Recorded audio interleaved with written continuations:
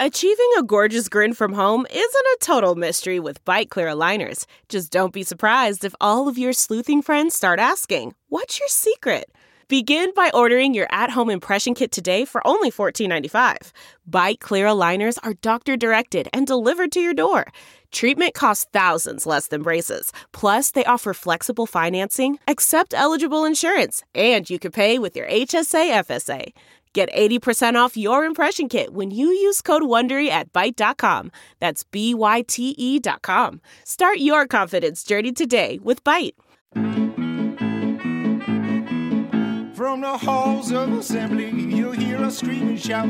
Our love of Indiana is manic and devout. Everything we discuss in unique manner. We won't be satisfied until we hang another banner. Us two goofy guys go by names of Ward and Eric. And as you probably know by now, we're Hoosier Hysterics. Hoosier Hysterics. Hoosier Hysterics.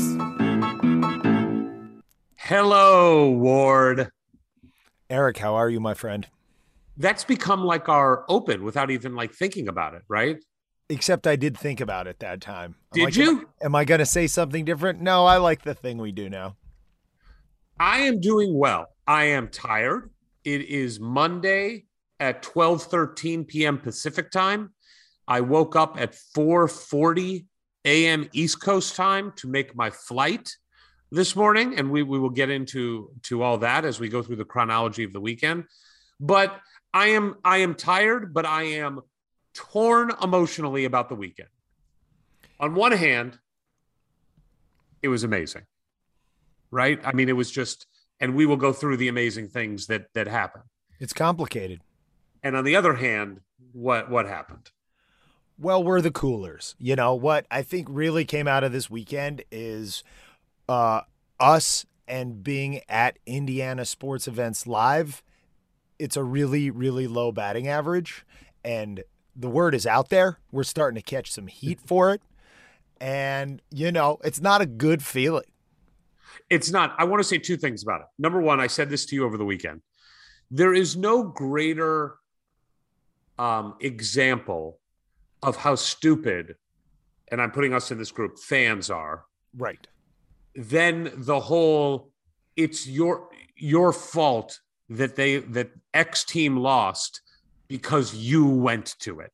Like that is like a running thing for, I think, all groups of friends. I think everybody has like somebody in their group that's like, well, you can't let person X go to the game because they're to blame. It was me last season with the Goons when we were doing Zoom watchings of the football games. Things were going great till I showed up. That's exactly right. There is no better example of how fanatical we are and irrational, if you will, and hysterical than that line of thinking. Now, the second thing I want to say about it is I totally believe it. I totally believe it. And if it was two other jackasses who were going to all these games and promoting that they were going to the games and they kept losing, then I would tell them to sit their asses at home and stop affecting the impact, the outcomes of these games. Well, and it led to this survey we took over the weekend of if it meant that IU would return to elite status as truly one of the premier basketball programs on the court year in and year out, would I willingly sacrifice never seeing a game in Assembly Hall again, never going to a tournament game again, if it meant we would just remain an elite program for the rest of our days? And we both said yes. We did, but then we did. We both said yes. But then the wrinkle that makes it even more complicated is once you agree to that arrangement, Will Smith and Tommy Lee Jones show up with the wand from Men in Black and they zap your brain and you have no memory that is the agreement you entered into. All that you know is that you are not allowed to go to Indiana games, but you do not have the self-awareness that you are responsible for the success that you will witness. All you will know is you are not allowed anywhere near the program. See, now, if it was a random IU fan that this happened to and they just showed up and weren't allowed entry to Assembly Hall, it would be very confusing. But for you and I think as soon as we were turned away, we would just start running through all the reasons why that probably had happened to us. Yeah, that's fair. That's fair. And we probably would shake their hand and say something to the effect of, I can't believe it took you this long. I totally get it. Go Hoosiers. All right, look, let's get into the weekend. This is a different kind of podcast. We like to do recaps of our weekends. We'll drop in some clips from the weekend to further amplify the time that we had. Let's start with, if you don't mind, how each of us got to Bloomington, because my story of getting to Bloomington has some obstacles.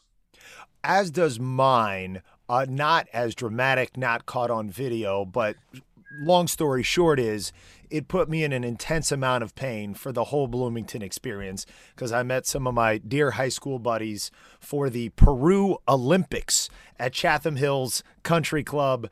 And, it was all pretty innocuous with the golf and the virtual golf. Well, no, give us the events. Give us the events of the Peru Olympics. So the Peru Olympics, organized by Mike North, and the competitors were, along with Mike himself, Jeremiah Johnson of Pacers sportscasting fame, Jared Frank, the best furniture salesman in the Midwest, Chad Comerford, Thaddeus Reed, the professional tennis pro, that's redundant, at the Cincinnati Country Club, a Bearcat alumni. We'll get into that later, or not. They don't deserve it. And so it was 6 of us. We were all in high school together in Peru. We were all varsity athletes. And it was basically an old man sporting competition where it started off where we played. First, we had to draw numbers out of a hat to determine chipping order on the chipping green, a chip putt competition. That was the seating arrangement for cornhole. I did quite well in cornhole. But what it's as organized and well managed as it is by Mike North, he's open to some spontaneity. And unfortunately for all of us, he was open to the suggestion by Jeremiah Johnson of a 1-mile run to kick off the day's events. This was on Thursday. And now Michael, he does cardio aerobic exercise. I think Chad probably does some too. Chad played for Franklin College basketball. So a high-level athlete. Oh, high level. And you look at both of them and you're like, you guys are keeping up with yourselves. The rest of us, maybe not quite so much. But we all are like, yeah, 1 mile, let's go. Let's do it. So we drive it out in Chatham Hills neighborhood, like past Chris Ballard's house. This is a nice neighborhood. And we're all just like, well, we can just will ourselves across the finish line. And I cannot tell you, because when we were working with Cliff and we were working with Terry Morin's staff and they were putting us in a lot of pain, there were breaks. There were moments where you could catch your breath. In a 1-mile run, which for me lasted a little bit over 7 minutes. That's really good, though, Ward. I mean, just over 7 minutes is extremely fast if you are not running. It's extremely fast even if you are in shape running. But if within that 7+ minutes, in the first 30 seconds, you become painfully aware of just how small your lung capacity has now become. It's just you feel these 2 tiny balloons inside your chest just screaming for more oxygen. Yeah. And so it was sure willpower that got us across the line. I came in third. Chad passed me, but I would not let Jeremiah or Jared pass me. Mike blew us all away. Anyway, the rest of the event, then we went to virtual golf, which was a total disaster. One magic trick that occurred, though, this is in the basement of the country club, was that Jeremiah teed one off, and it went up into one of these drop ceilings that you could see for over the last 2 or 3 years, how long they've had this setup was a lot of people had hit some tee shots up into these ceilings. But what was miraculous was Jeremiah's tee shot went up into the ceiling as a white ball. And then a solid beat later, a yellow ball dropped out of the ceiling. And the white ball disappeared? Never saw it again. Phenomenal. I love that. Now, where did you finish in the total Olympic standings? So out of the 6 competitors, I came in 4th. And I was happy with that. I thought you came in third. No, I came in fourth. So you came in the bottom half. I was the top of the bottom half. I came in first in the bottom three. Yeah, that's true. You did. You did. Now, I want to say this. I'm sure the listeners are riveted by this conversation. But if they're anything like me, they are upset and honestly, like disappointed, a little bit angry that you do the Peru Olympics and not one of the events involves like who can ride a unicycle the longest, who could swallow a sword, like some fire juggling. But why is there no circus element to the Peru Olympics? Don't you think that that is a giant miss on the part of your friend who organizes it? I hope he's listening right now. I think it's a great idea. And unicycle. Yeah. And because one thing that's a constant debate is who has the natural advantages in each of these events because of their history. Like right. Chad won the horse competition because he played in college. Thaddeus was very upset there was no racket element in any of the events right. because he's real good at that. And when you Jeremiah, I think, had a season or two in the circus. I had a season or two, but none of us have any real circus skills or experience or talent. So I think this actually would be a very fair competition to enter into the Olympic Games next year. Duly noted. If you're not listening, I will text him about it later. Okay, good. I mean, and we need to hear an update. Okay, we'll keep you updated. But the point is, when I arrived in Bloomington on Friday, everything from my waist down was beginning to hurt pretty bad. I don't have running shoes because I don't run. Right. And it just felt like everything in my foot was broken and even my toenails hurt. Yeah, you said that. You said on the second day, your toenails really hurt. Yeah, that on Saturday it got even worse, which is where when you and I put in like 20,000 steps before, during, and after the game, it was really every bit as unpleasant as what Cliff Marshall had put us through. And the end of this story is that Ward returned to LA and had his left foot amputated.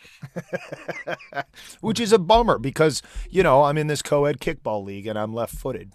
Do you think if you had to get your legs replaced with like those blades that you see, that you could become like really fast?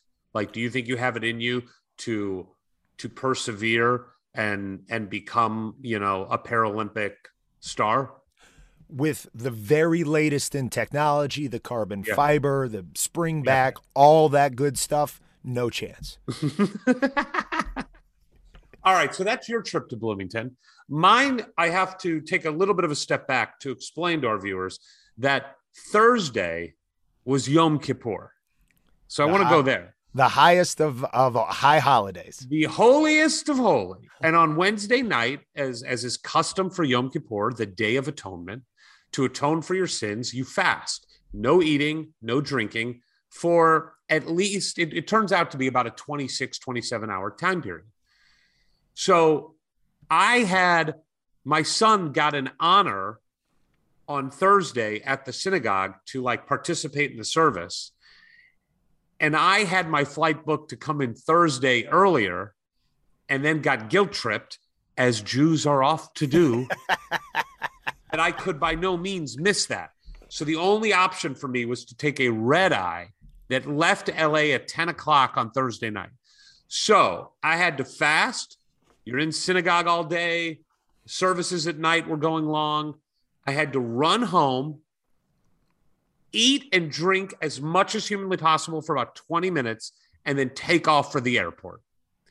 And I did it. I made it. I get in the plane. I thought for sure I would sleep. No sleeping on the plane. I could not sleep. Rough. I arrive, but I will say this. The flight left on time. It arrived on time. Our good friend Evan Martin at Community Cars arranged for me to have a car that I could drive for the weekend that was waiting for me at valet when I got there. I didn't check a bag. So I was like, it was going as smooth as possible. I'm like, I'm going to get to Bloomington like before 6 a.m. I'll be able to sleep before I need to like get the day going on Friday, see you and really start our weekend. And I get in that car and I take off. And it's pitch black. I'm tired, but there is no one on the road. I mean, no one. And I am flying. Well, there's one other person on the road. That did become apparent to me as I am blasting Billy Joel music at 5 a.m. I mean, I am just going to town on Uptown Girl. And all of a sudden, like, Uptown Girl, she's been living in her white bread. And everyone knows this feeling, right? Awful feeling. The stomach drops. It's the worst feeling in the world. And the lights are on, and I pull over, and I just know I'm dead to rights. And I'm a little worried because I am probably about, 15 miles south of Indianapolis at this point. I'm out of Indianapolis. I'm in a car that isn't mine and isn't really even a rental. And I'm from California. Like, I just have visions of Barney Fife just like throwing me in jail and that being the end of my trip to Bloomington, and maybe even like no one ever hearing from me again. That's it. Like the Rabbi in the Bahamas version, except it's the Mr. Fancy Hollywood getting out of the big city and into big trouble. So I roll down my window. Here he comes. And by the way, when it's dark at night, like that dark, and the cops are behind you with the big lights on and the brrr and all that, and you can't see a damn thing. I mean, it is blinding, right? So I don't know which side he's coming from. I'm discombobulated, and he pulls up right on side the driver's side. How you doing tonight? I'm like, well, I was better. And he goes, do you know how fast you were going? Now, this is an interesting point because that's the question you always get, right? Yep. I mean, how are you supposed to answer? What do they want out of that question and answer session? What's the ideal answer? Well, I think according to Hunter S. Thompson, you kind of nailed it. Like, did I? Okay. Yeah. So I won't spoil what your answer was, but I think you clearly made the right move. It is a split-second decision because you're discombobulated and you're like, do you lie and say no? Like, do you make up a quick, the gas pedal was stuck?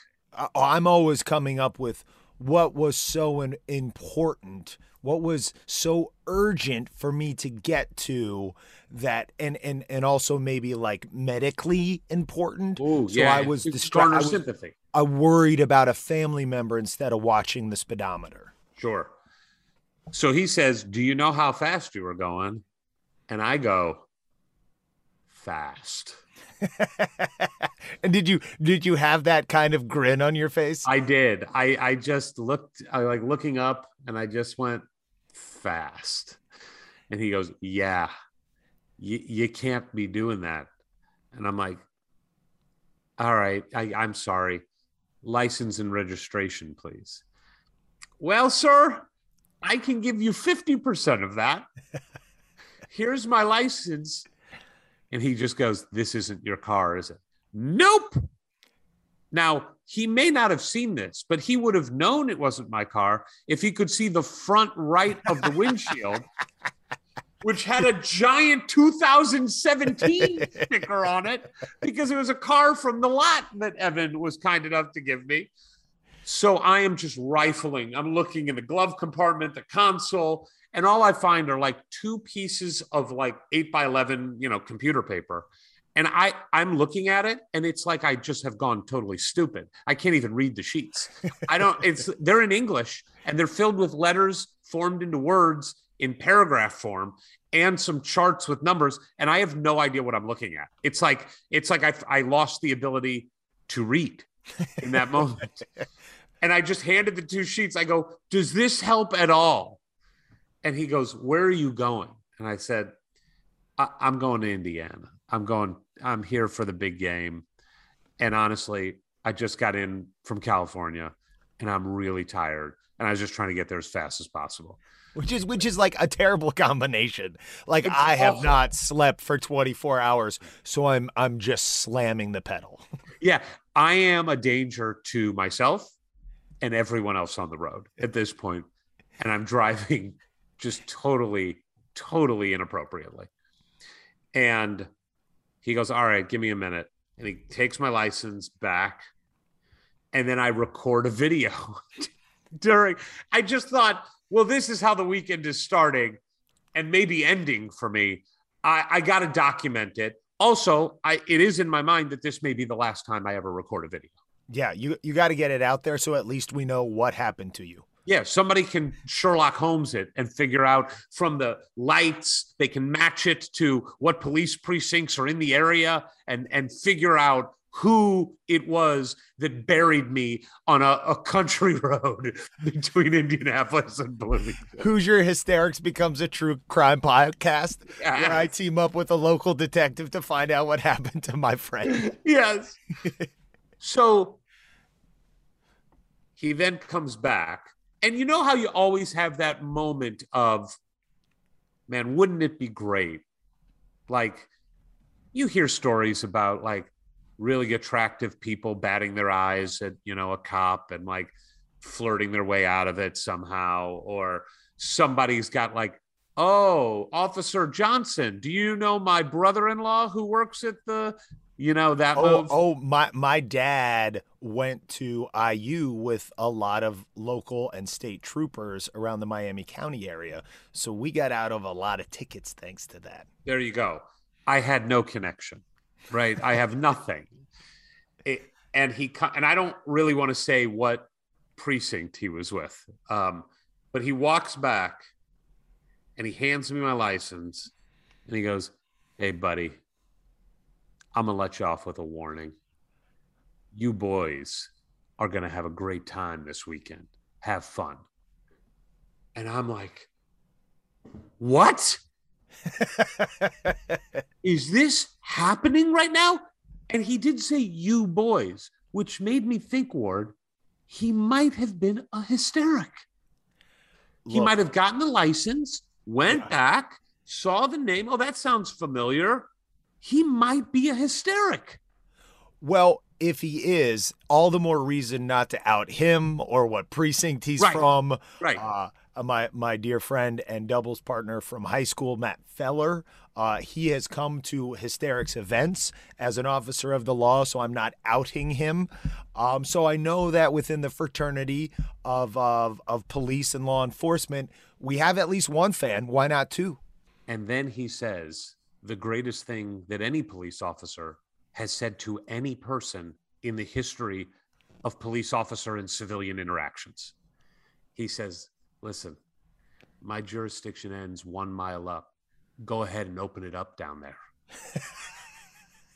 What? What? So I am flying high. I record a video right then and there before I get back on the road to memorialize it, and you can play both videos here. Here comes a clip straight from our trip. It's not going great. It's not going great. It could be going better. The drive to Bloomington could be going better. Let's just hope this is the low point of the weekend, and everything from here on out is better. Let's just hope that. Those aren't Christmas lights.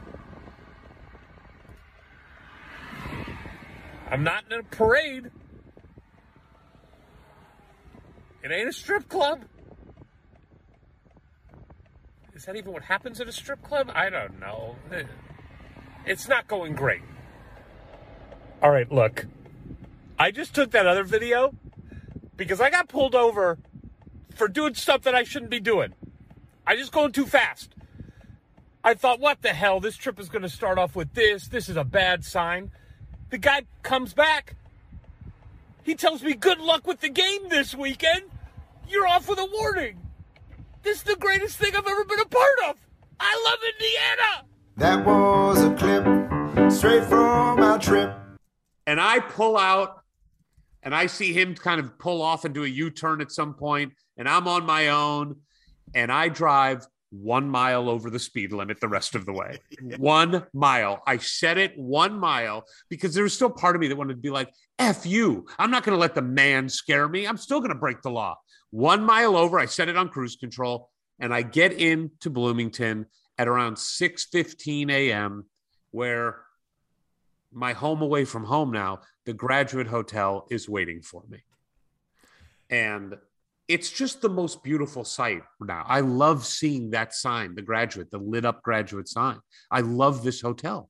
Do you agree? Yeah, and obviously it has all of the fixings of a great hotel. It looks good, it's comfortable, it's got all the amenities, but we've been there enough now that we are familiar with a good amount of the staff that whether they open the door, they check you in, or just say hi to you as you're walking through the lobby.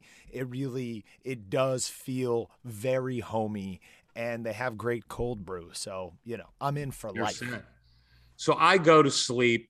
I get up my room, I go to sleep, and I get like 2.5 hours before it's time to get up because I have to go do a meeting before you get to town. And I can't give away everything that we're doing on these meetings yet, but needless to say, November 6th is right around the corner. Circle it. And circle it in pen now. I would say that. Circle it in pen. Sharpie the shit out of that date. November 6th, it's going to involve an NIL event in Bloomington for the whole community of Hoosier fans, working with teams that play with a round ball. Absolutely accurate. And we had a great meeting. And then after I get out of that, you and I meet up with a couple friends for the first time that we've gone to Eric Gordon's Greek Pizzeria.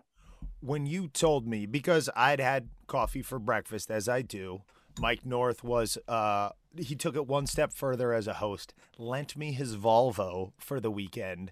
So when you told me where to meet you, and you said it was Eric Gordon's Greek Pizzeria, and I was getting real hungry, obviously my expectations were high. Eric Gordon, he doesn't do anything half-ass. Only excellence allowed. So to come in there and we talk so much about our favorite places to eat when we come to Bloomington. Sometimes it's at the exclusion of finding new places that are great to eat in Bloomington. Yes. And, Culver's has entered into the mix and a couple others over these last few years. But to show up, to order a Roma Greek pizza, and then to eat it and realize I have a new favorite. I like how you said to order it and then to eat it, as if there was a part of this enjoying of a pizzeria that wouldn't involve eating it. Like you can get some enjoyment from just being there and ordering. But then you went one step further. You ate the pizza. Well, like Eric Gordon, I don't do anything half-ass. I'm not going to order something and then not eat it. Though Actually I did, because we ordered some breadsticks and you ate those instead. All right, time out. Time out. Before I went to Bloomington, we talked about it last week. I said, I'm not going to go crazy on the food this time.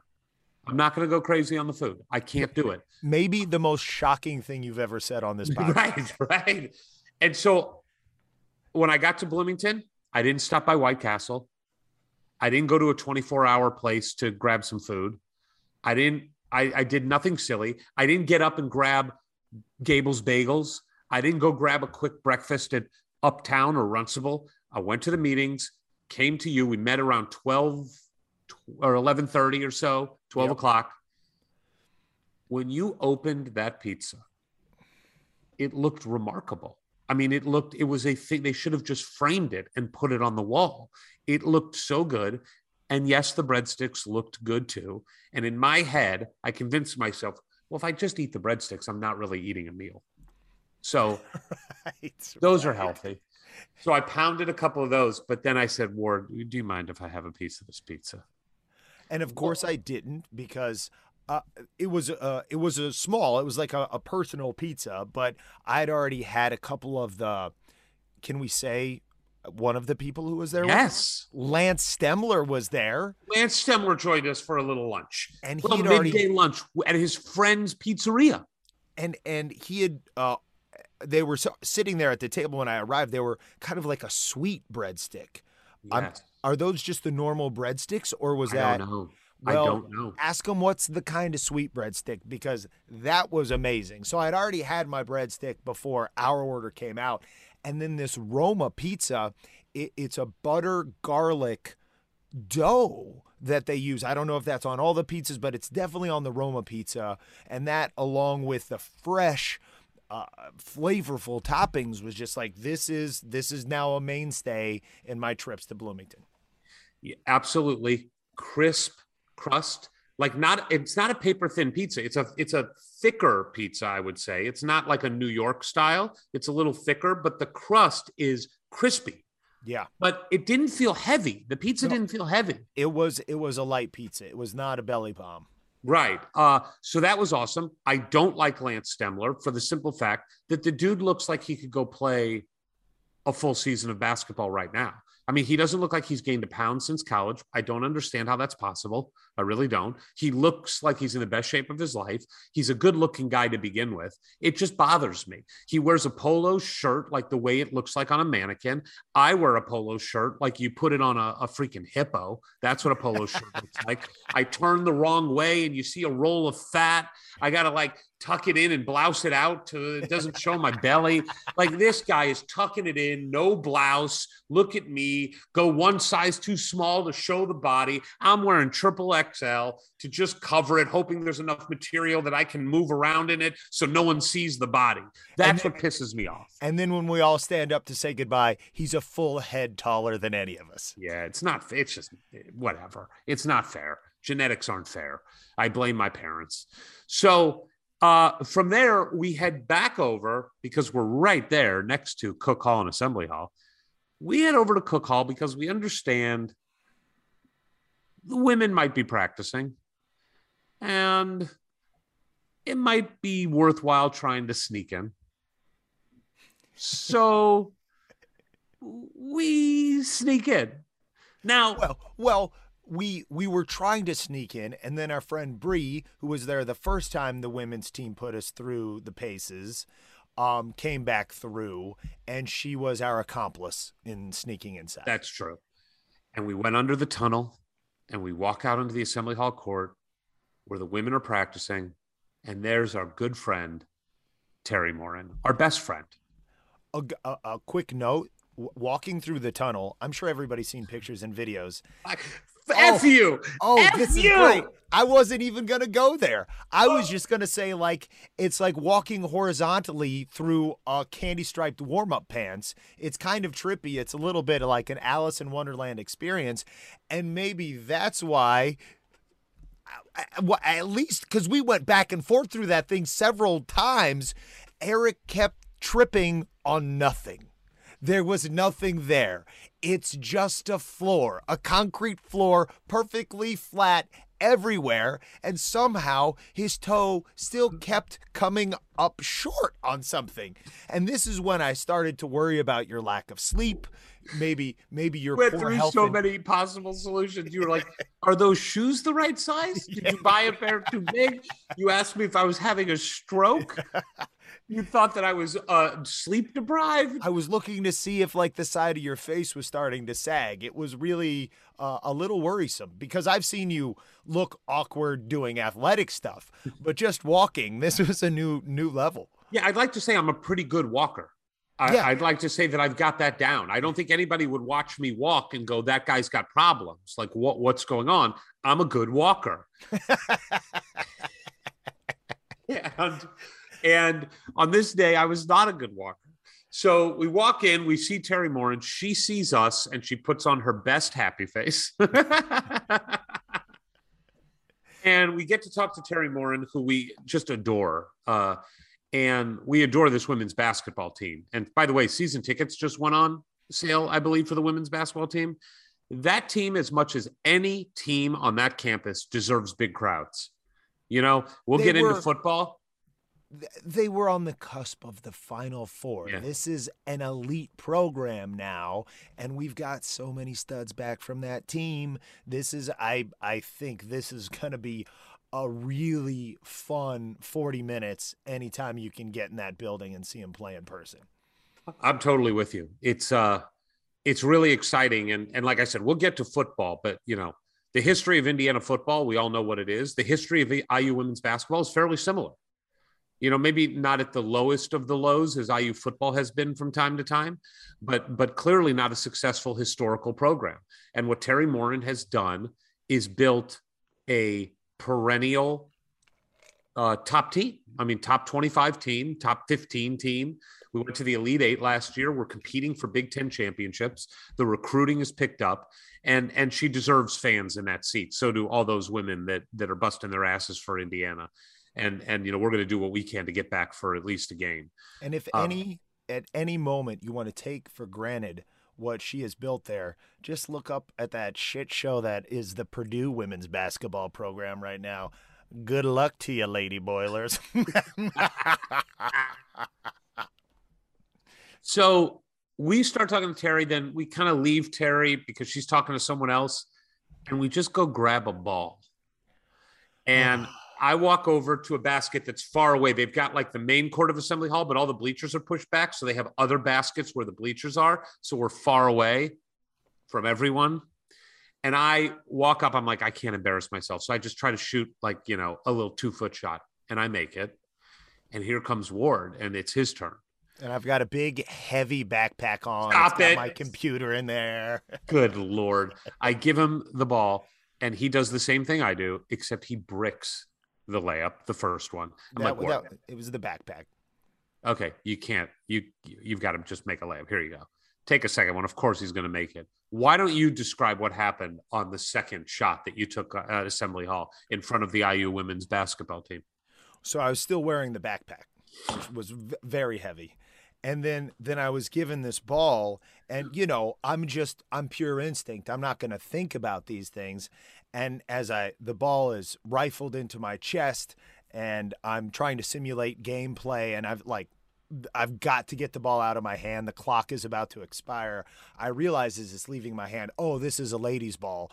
I should have totally put a different trajectory on it, put a different force into it, because like it being a lady's ball and me wearing a backpack, the only thing that was going to happen which was the ball just stuck right in between the rim and the glass, just thunk. It didn't even pretend like it was going to do anything but nest there for the rest of its days. It got sucked in there like it was a Hoover.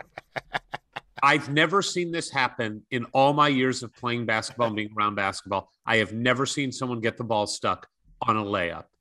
And then I, of course, had to make sure Terry Morin saw it. That was the thing, because I turned around. Not a soul had seen it.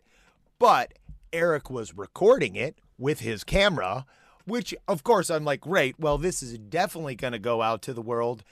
But you didn't have to call Coach's attention to it. Oh, no, I did. There was no other way out. She dug it and laughed her ass off because she has never seen anything like that in her years of being around the game of basketball. The comment that's a little hard to hear on the video, as it's right at the end of the video, so I'll crank it up, but I'm not sure how intelligible it'll be. Or will that comment be? Is my Zoom glitching in and out? It seemed like it was. No, it's really crisp. Okay, all right, just checking. But she basically makes reference to the fact that we did not practice anything she had taught us from our workout when she was giving us some shooting tips, that we did not take her sage-like advice to heart. Here comes a clip straight from our trip. Hey, Ward, what's going on, man? Just being cool, doing cool things. Like shooting on Assembly Hall's court? Yeah, it's a real honor. By the way, how far away were you when you shot that? Oh, I was right where I am right now. You know who else is nearby? You know who I'm hoping know who I'm hoping saw all of that happen?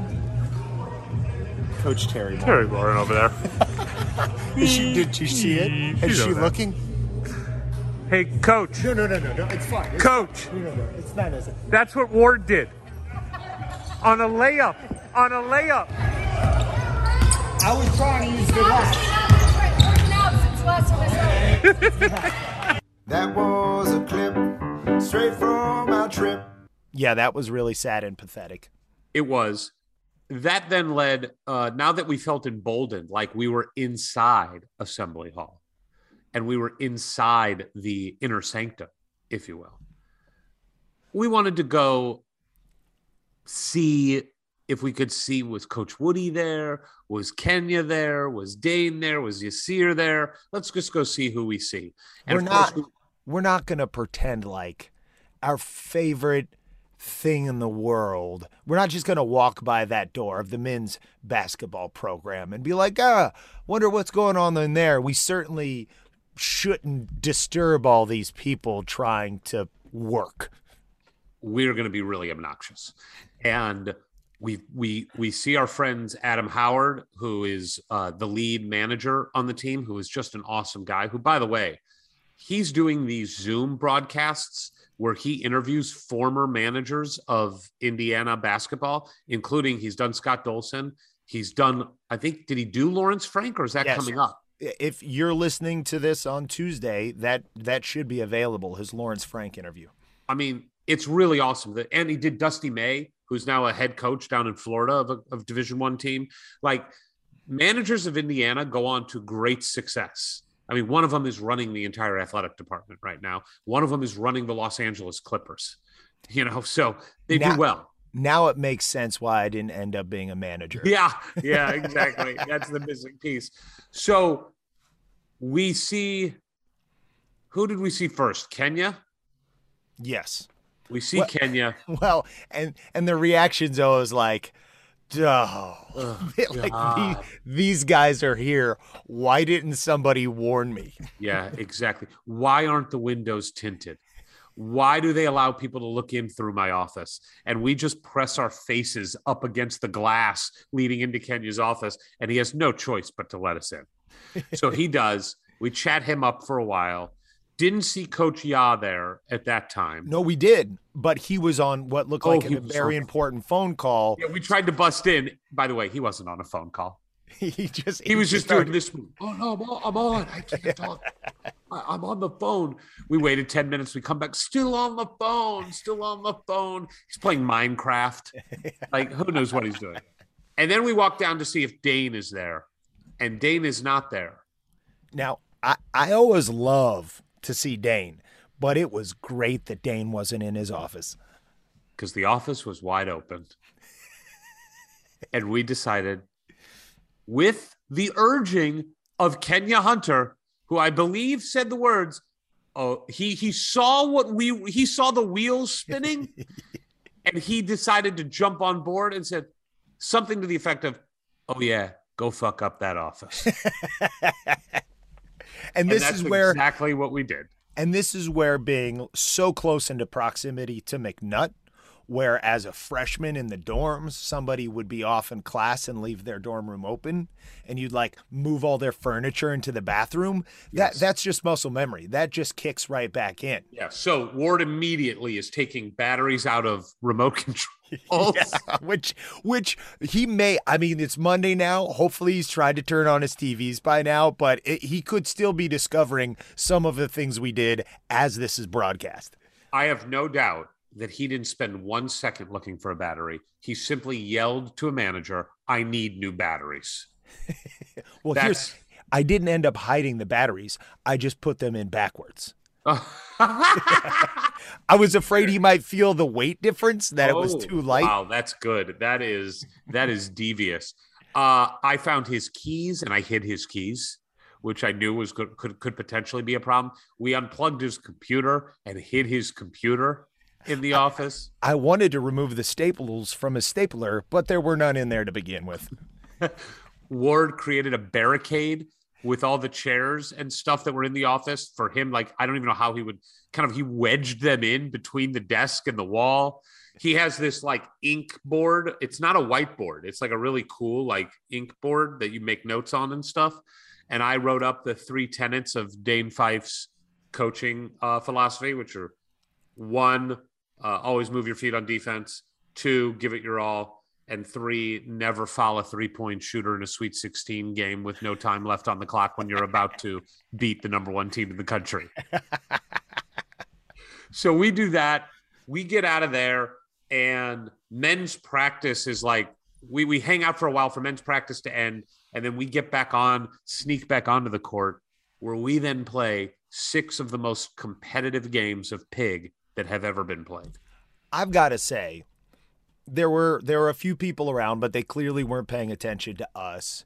We had taken some warm-up shots, and this was the first time I actually felt like I was shooting well in Assembly Hall. You came out on fire. Yeah. The first 2 games of Pig, 3 games of Pig, you were on fire. I mean, you were hitting, your mid-range game was on point, and my game was garbage. I mean, total garbage. You took a quick 2-0 lead in Pig, and then I got my legs under me.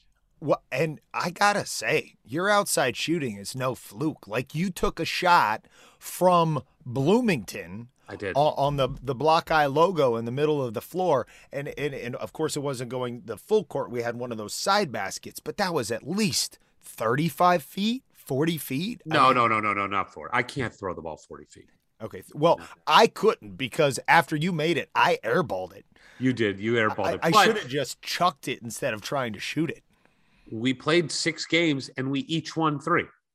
You allowed me that 6th game to come back, in which I went full gimmick and I started going left-handed every chance I could, because despite being a right-handed shooter, I do feel my left hand's better than most because of my cross-dominant label, as we learned on this show a couple years back. So yeah, the gimmicks got me even, and then we walked away friends. And that was a big moment. What were we going to do for dinner? And keep in mind, I have now only eaten, I've still been pretty good here. It's dinner time. And I've only eaten like 1 or 2 small pieces of Roma pizza and a couple breadsticks, but not a lot. That's not a lot for me. And were we going to go to Zagreb's? Were we, like that's our thing. But I love Zagreb's, and it pained me to say that I didn't want to go because I just knew what I would eat there. I couldn't control myself. No, what wouldn't you eat there? Right. Exactly. And we had told ourselves that we owed Malibu Grill another shot. Yeah. I had not eaten there since college. And the truth is, I think I've had 1 meal there since college. And we've been very critical of Malibu Grill. And we needed to be fair and give it a shot. And we also browbeat 2 very special guests to join us for dinner. And the only reason they joined us was because they knew the other one was they would both have to go together. No one wanted to be alone with us. Right. That would be too much. You need to deflect at least half of us. And we somehow convinced Kenya Hunter and Yasir Roseman to go to dinner with us at Malibu Grill. And this was, well, first of all, we showed up, Eric and Ward, and we're just shoved into the smallest booth possible because who are Eric and Ward? And we sit on the same side of the booth. And the first thing I say to the waitress, do you have bread? Yep. That was where this is just like a Zagreb's trip. And that's where the wheels fell off. I mean, that was the moment that the wheels fell off. Well, and they continued falling off when our special guests arrived. We were able to get a seat, that individual seats at least. So it was a little less touchy-feely on each side of the booth. And then this is where you get into this mode of, if it passes through your vision on the menu, you order it. Like, right. Oh, there's this. We should get one of those. Appetizers. Yes, let's get a huge plate of fish tacos. And we'll all share them, right, guys? You had a fish taco. I did. And so did Coach Ya. Yeah, I think we both just knew you were struggling, and we were doing our part to keep you from eating all 4. And they were quite good. I had at least a dozen breadsticks. that they give you in the bread thing with olive oil and vinegar all over it. And those aren't real. They're almost like slices of focaccia bread. Focaccia bread. Do you say focaccia? Focaccia bread. Focaccia. Focaccia. No, it's not focaccia. It is. I've been to Italy a couple times.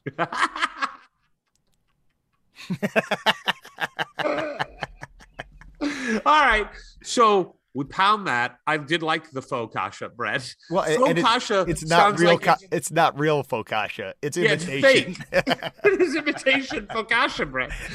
So pounded that. Fish tacos. Unbelievable. I mean, unbelievable fish tacos. Really good. Sweet potato fries. Loved them. Loved them. Almost like sweet potato hunks. Yes. Steak fries. Sweet potato steak fries, basically. Yeah, that's a good. Really good. Caesar salad. Excellent Caesar salad. Just like whole sheets of cheese laid on top. Not like this crumbly, flaky stuff. It's just like, here is a sheet of cheese on top of very well seasoned romaine lettuce and the Caesar dressing. I was like, oh, this is, because you get a Caesar salad. It was Kenya's idea. I was like, oh, that sounds good, a little roughage. I didn't expect a gourmet Caesar salad. I agree. It was excellent. We all got some version of tuna. Really good. I got to say, I'll admit when I'm wrong. I've been wrong about Malibu Grill. It was excellent. The menu had a lot of good stuff on it. There were other items that I would have gotten if there was more room on the table, truthfully. Yeah. By the way, I have been known to order stuff and put stuff on other tables. If any had been available, maybe you would have gone there, but that place was jumping. It was jumping. Dane Fife came by to say hi. We got a quick hi with him. And look, here's what I want to say about the dinner. I mean, it was really just kind of busting balls, mostly them kind of making fun of really me and you joining in on making fun of me. Yeah. It was a lot of fun for the three of us. Yeah. But I continue to be more and more impressed with Coach Ya the more I get to know him. Totally. He is, we know Kenya a little bit more. We've had him for a year. We've gotten to talk to him. We've gotten to kind of see his style. And I continue to be impressed by Kenya as well. The thing that you notice the most by talking to them is how close they already are. Yep. Like you can just see this really strong bond. They're fun together. They kind of, they're like a two-man team. It's really cool. They talk about things as though it's us and we, and I don't just mean us and we as them, but like the whole staff. Like that's how it is at this staff. It is not nearly as siloed as I think it has been in the past, where it's like, this is your recruit. You do him. That's just your guy and protect it at all costs. It's like, no. We're a team. Let's all do it together. And Woody clearly is a big proponent of that. And that's refreshing. But how thoughtful Coach Ya is about the program and the culture that Coach Woody wants to build there, and the kind of player and the kind of support structure that player has, meaning what's the family like? What's the AAU coach situation? Is there a handler? Like all those people are very important in these guys deciding who they really want and who they really don't want. And I think you'll probably mention who they referenced as far as the model. I was going to say that's okay to talk about, right? Because everybody wants to hear that. Is that without any prompting from us, and as they're starting to sort of lay out who they want in this program and what they want this program to be, and they said it, Villanova and Virginia.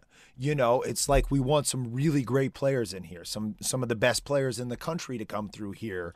But we don't want to be a one-and-done factory. We want to build something that's sustainable year in and year out to be excellent and to compete for, obviously, conference titles and national championships. And I think it was music to our ears, and it will be music to everybody's ears listening, because that's what we all want. That's the thing to do. We don't want that shit show that is Kentucky that just is a factory and churns them out, and you really almost every year underperform in comparison to the talent you supposedly have or the on expectations. and the culture and the kind of young men that they want to come in there and represent the university. And to Coach Ya specifically, because again, this was sort of the first long in-depth conversation not being recorded for public consumption. We're just talking about it afterwards. But because it's all so good, I don't think they'll mind. He's such a fun guy, an energetic guy, a youthful guy. But really a lot of that conversation, when we weren't making fun of you, I see how laser focused he is. Like, he's a bit of a killer. Like, we're getting this done. We're going after it. That competitive nature of really what all coaches have to get to this level. But he's just been so sort of easy and fun to talk to in our conversations for the show. It's like, oh wow, this guy is laser focused, and that's really, really exciting. And when, okay, well, what's that focus going towards?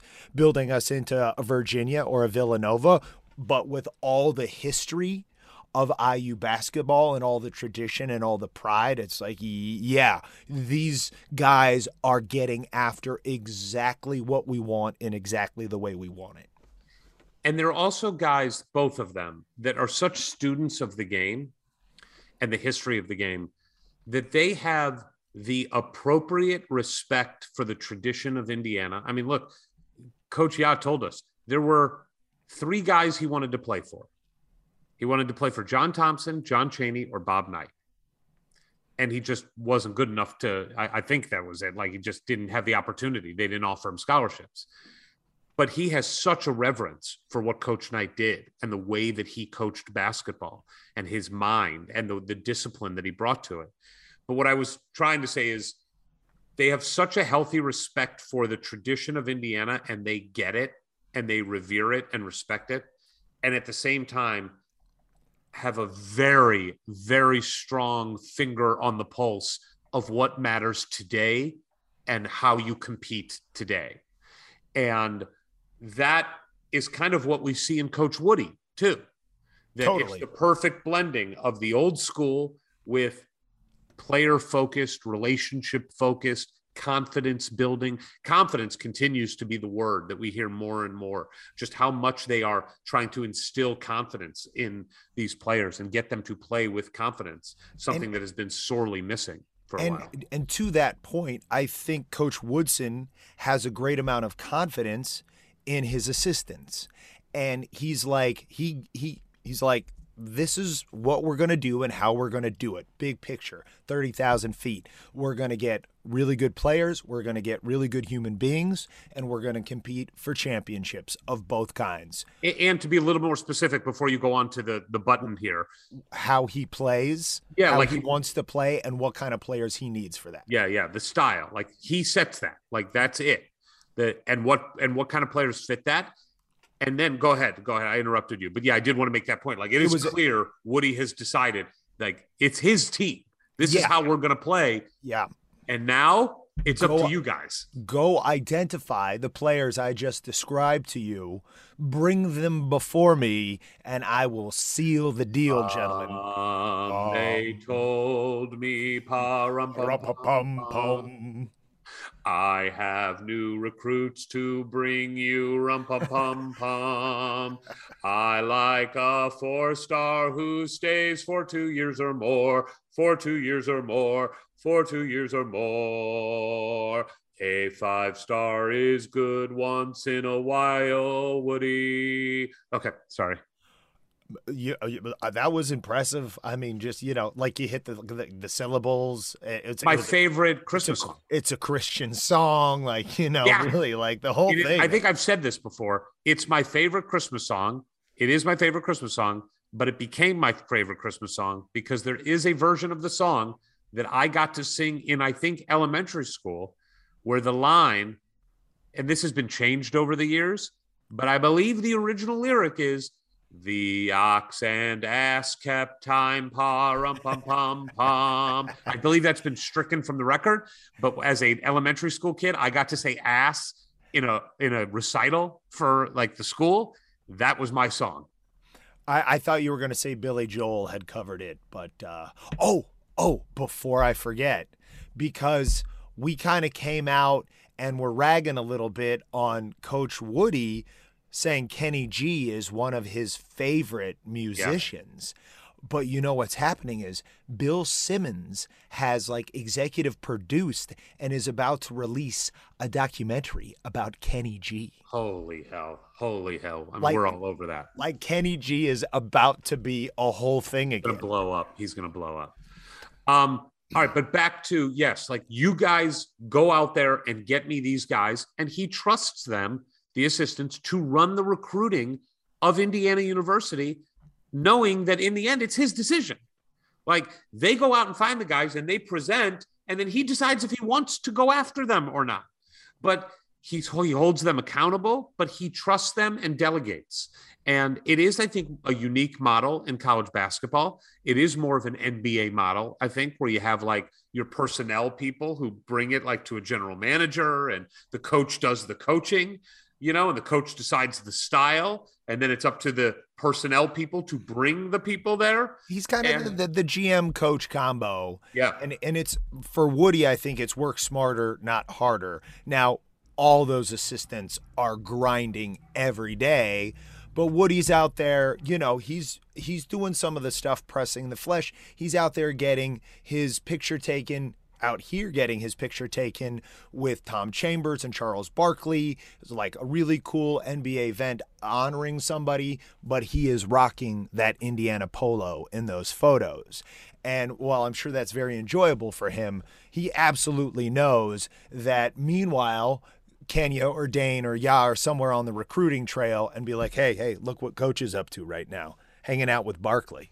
Yeah. That's all really good stuff. It was. And again, I just got the sense of how much of a team they are. And they talked about how often they are on the phone together with a recruit's parents or a recruit's coach, doing it together. No ego in this. You know, if Indiana basketball wins, everybody individually wins that's part of it. So that was music to our ears. That was really fun. But we did have to try to cut it a little short because we had some cooling to do. We had some hardcore spread, some bad mojo to do. And it started with us rushing over to the Indiana University women's volleyball game. But I do want to bring up one more thing that happened before that. As we exited the restaurant, Malibu Grill, and by the way, we have to talk about this a little bit. Okay. Being on campus with all the kids there is just invigorating. The energy, the vibe, it's just a different place. We were just there a couple months ago in July. Were we there in July or August? Yeah, July. And we loved it so much. You own every street you're on. Not anymore, and I wouldn't have it any other way. So I want to give that picture in your mind of Kirkwood bustling, and on the corner is Dane Fife with his daughter. And as we are walking like 10 feet, you know, we're now heading east. Dane Fife, who's still at the corner of Kirkwood and College, or Walnut? Walnut. Yeah, Kirkwood and Walnut, decides to have a little fun and screams to us, hey, Eric, that plunger you wanted, I got it. I've got that plunger for that issue that you have. I've got the plunger. There must be at least 150 of Hoosier Nation, some of them eating dinner and others just roaming about the sidewalks, shopping, going to and fro. Yeah. So we quickly get in our car, head over to the volleyball, the Wilkinson Hall, to watch the women's volleyball. And when we get there, I do love that. First of all, the fact that Chick-fil-A is sold at concession stands at women's volleyball games and football games. I don't know if they do Chick-fil-A sandwiches. Do they do it at Assembly Hall? I guess they do. I would assume so. But that is, I would have eaten 4,000 Chick-fil-A sandwiches if that happened when we were in college there. I would have spent all my money on Chick-fil-A sandwiches. Anyway, we go to the arena. We settle into some seats. We walk by the student section that are on like the baseline. and everybody's wearing like outfits and dressed up as characters. Oh yeah, that a real fun vibe in there, and they've got the drum percussion session. Those guys weren't messing around. They got me bouncing my feet. Incredible environment, and of course we get there, and the team just loses in the third set, and we lose the game. Let's be fair. That in this particular case, they were struggling before we got there. They're missing 2 starters. Yes, that's true. They're going to get healthy here in a couple of weeks. But it's a rocky start that we had nothing to do with. We did not help. We did not turn the tide, and it was very competitive. All 3 of the sets were very competitive, but with our presence, they had no chance in that third set. They had no chance. However, the thing I loved about this, Kenya and Ya showed up.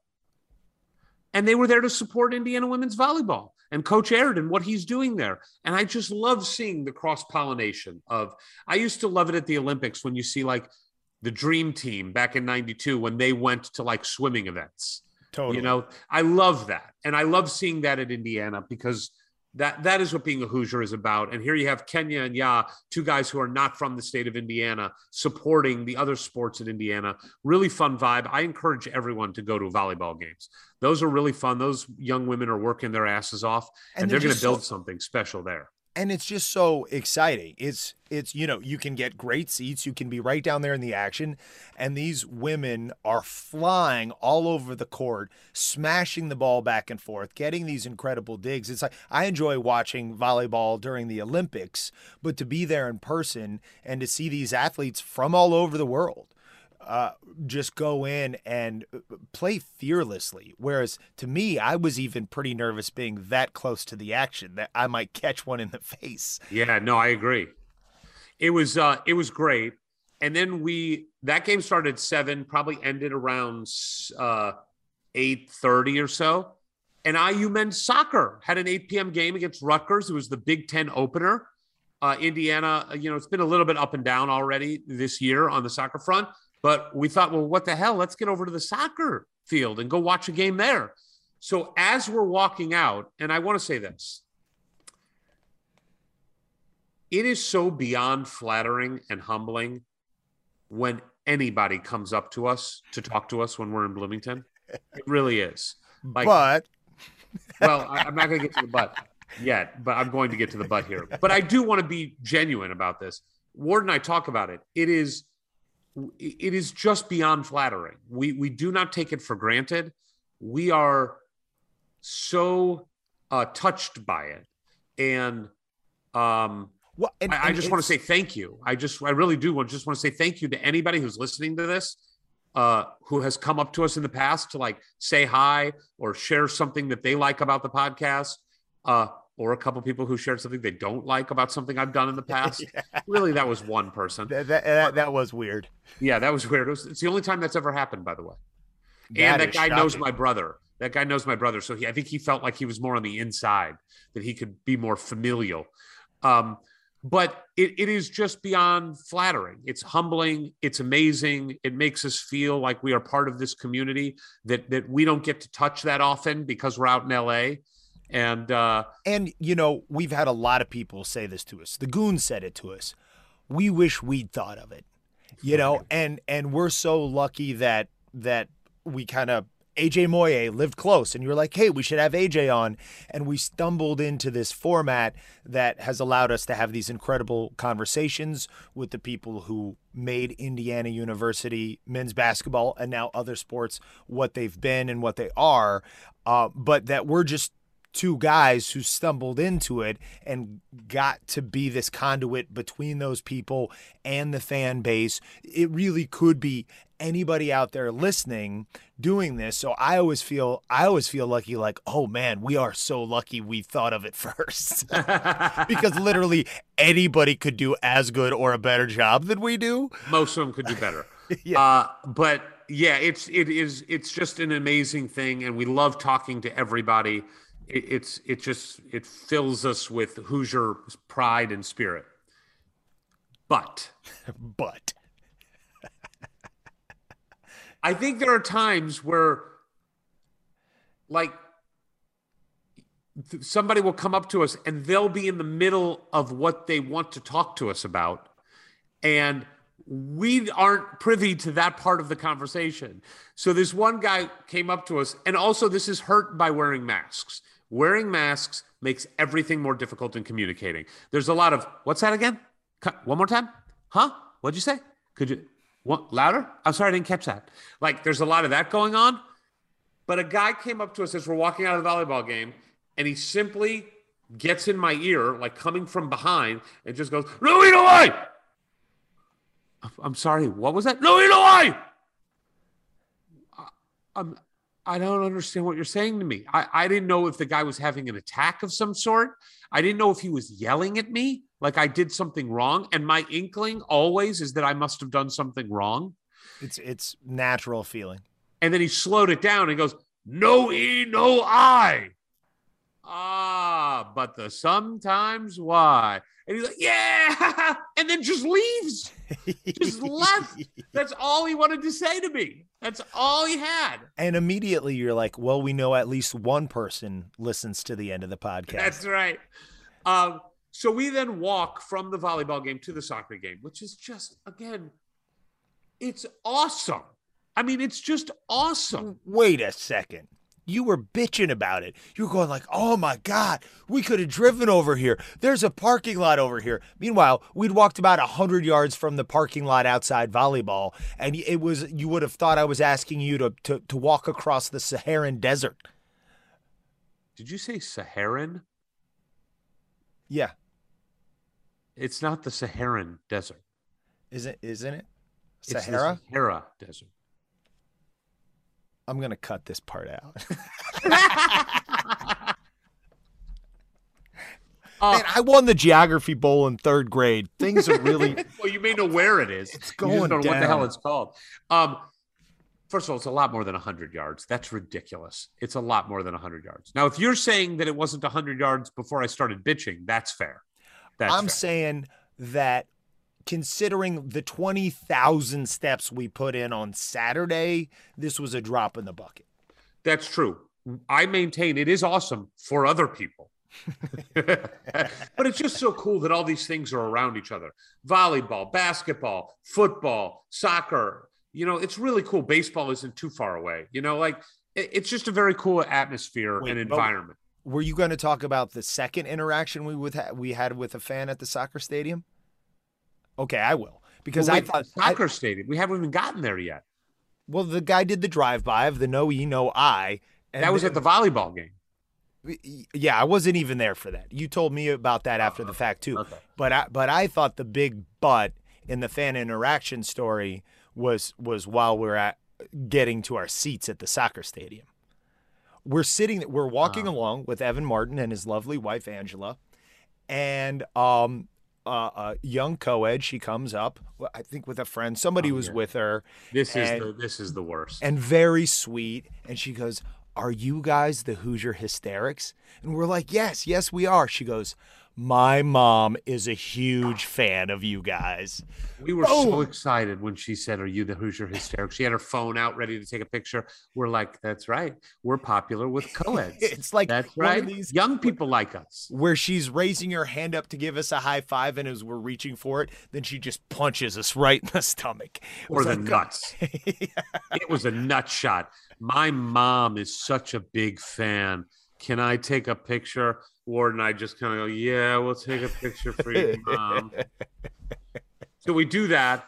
By the way, the women's basketball team, Mackenzie Holmes, Grace Berger, who else was there? Nicole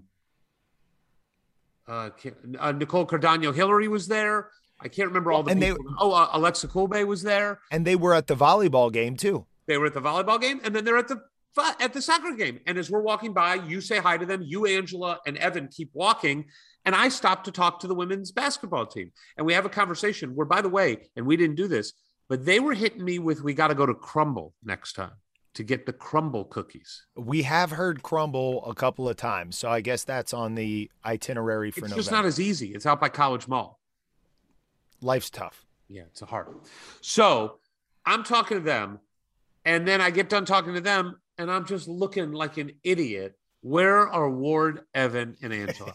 And I'm looking around for about 30 seconds, and it occurs to me, they're just fucking with me right now. They know, they're just watching me look for them, and they're going to let me just eat this for as long as they can possibly milk it. Why don't you tell me your perspective? Well, what's great about this is where you weren't that far away, and several times it looked like you were looking directly at us, but you weren't. You were looking at somebody else in front of us or to the side. And so we had this unencumbered view of you just looking like an idiot, which, look, I get that almost every day. But for Evan and for Angela, it really was a treat. And what I appreciated was, rather than keeping up what you knew was highly entertaining to us, you just found somebody else and sat down with them. I did. I sat down with this lovely woman and her husband. We talked about going to the IU football game. By the way, I have to eat something. I'm going to eat some dates. These are dates. Okay, snacks. Snacks number 3. Snacks I haven't had third. anything today, and I've been awake, and now I feel like the blood sugar is going away, Ward. So I'm just going to have to eat a date. Okay, I don't need you tripping on the floor while we're doing this podcast. So this woman was amazing. Her husband was great. We finally hooked up. You hooked up with the woman and her husband? I told you this was a crazy trip. IU soccer was winning 1-0 when we walked into the stadium. Insurmountable lead in soccer. It's over. There were people leaving the soccer game. We were like, is it over? Or are we too late? And they're like, well, it's Rutgers. Like, done deal. We won the game. Little did they know we were coming. It was like William H. Macy split into 2 people was walking into the stadium. And Rutgers scores 2 goals in like 15 minutes. I've never seen that before. It was the fastest 2 goals of soccer I've ever seen. It was like the beginning of the Iowa game in football. It was like, oh shit, this just went, it's over now. And that was within moments of you taking a seat. And you and I have not been to many soccer games. So I'm not attuned to the flow of soccer. Okay? You're very not in tune to it. Angrily Correct. Not in tune to it. Well, when you're losing 2-1 to Rutgers and you just caused the women's volleyball team to lose and prevented them from making a comeback, you don't want this on your conscience either. But I'm going to say this. I got a bone to pick with Indiana soccer or whoever is in charge of this. With 1 minute left in the game, the IU band that is there starts playing the IU fight song. They do the slow version and then the fast version, really ramping up, and they time it so that IU is at the end of the game. We're losing 2-1. The game ends, we lost, and it's this big flourish from the band. What are they doing? I don't like that. Do you like that? I don't dislike it as much as you do, and I imagine normally it's great because we win usually, but nobody got the memo that the Hysterics were going to be in the house for the second half and passed that memo along to the band and said, look, guys, it's going to go south real quick here. Let's put the kibosh on the fight song because nobody's going to feel like doing it. And it wasn't a good feeling to hear the song that normally is about pride and excitement and be like, we just shat the bed. And it was just such a, I would love to be at a winning soccer game because I think all of those people matriculating out of the stadium after that occurred, it seemed a little bit like, well, that was weird. That's not usually what happens here. Nobody quite knew how to react. Though with the team having started with nothing less than national championship aspirations, it's obviously been a difficult start to the season for those guys. But if there's any program in the history of IU that's going to get it figured out by tournament time, it's the Indiana men's soccer team. That's true. We'll keep supporting them. I just don't think if you're losing, you play the fight song. Like, how about some other music that like trying to get the energy going that isn't the IU fight song? I'm all for that. Like, oh my God, there's some urgency. Like Miserlou or something. What is that? That's the surf guitar song from Do it. From Pulp Fiction.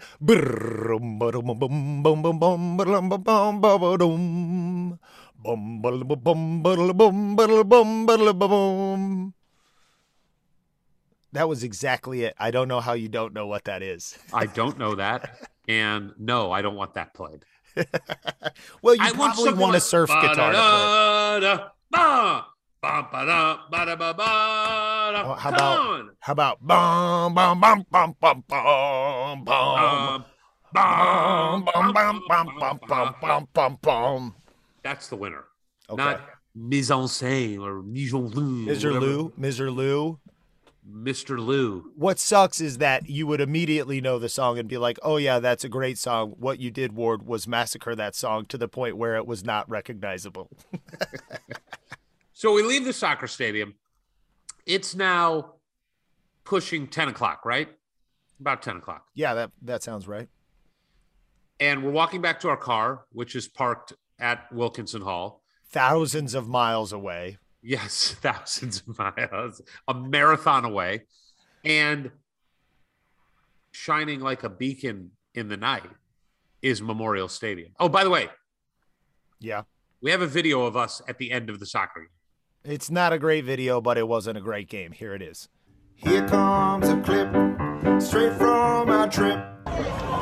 So, we went to the women's volleyball game where we lost in straight sets. I don't know if that's what they call it, but that's what happened. We came over to the soccer game where we were winning 1-0. Yep. And since we showed up, the other team scored 2 goals. And as far as I can tell, 2 goals have not been scored in the same game of soccer since 1910. Careful. You're around people. Is that inaccurate, though? Well, I mean, maybe. All I know is things have gone south since Ward and I showed up. Yeah. Maybe we're getting it out of our system before the football game. The point is we're back. All right. Well, we're going to stick it out. Maybe it'll turn around, but if not, we get it all out of our system for tomorrow. That's fine. That was a clip straight from our trip. So we leave the game and we walk over to our car, which is a far way away. It's a 2017, but we always are reminded of that because of the sticker. Parked at Wilkinson Hall, and we're trying to figure out, all right, we're probably going to head back to Kirkwood and enjoy the nightlife in Indiana on a Friday night and really get pumped up for the football game the next day. But before we do, shining like a beacon in the wilderness, a beacon in the middle of an ocean, is Memorial Stadium, lit up and looking, I was going to say looking like $1 million, but that would be really insulting. Yeah. If a stadium looked like $1 million, it would look like Memorial Stadium before they did any of the improvements. And I just looked toward, I go, we got to try to sneak in, right? And he said, no, I think your answer was, I do not want to do that, but I will. You'll say what we're going to do, and then I'll just do it because that's how this goes when we're in Bloomington. I was like, that's how this whole thing works, this whole podcast. So we're approaching it, and I'm thinking maybe I'm going to get out of this because not only is there a high fence, but on the south end, there's actually a moat. It's not filled with water and piranhas, but there's a moat. Yeah. And there's really no way to get over. And so, except that the gate was wide open. That's when I knew we were screwed. I was screwed. And so we walk through, past the security checkpoint, in through the gate, and then we're like, this is going to be easy. But each individual gate leading into the stadium was closed, locked, until we saw a security guard driving a golf cart. And we were like, well, okay, this is over now. He's coming to tell us, who are you? Why are you here?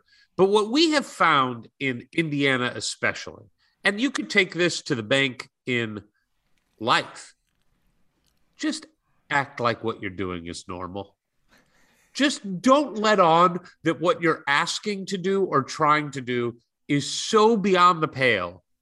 And most of the time, people will just kind of go, oh, well, it's so stupid that they would be asking to do this. Clearly, they have permission to do it. Well, and having lived out here for 20 plus years, and you just assume everybody is not going to let you access any place because there is 10 million crazy people running all around. You get back to Bloomington and you're like, oh, right. People here are super open and friendly and not assuming you are there to steal and or kill.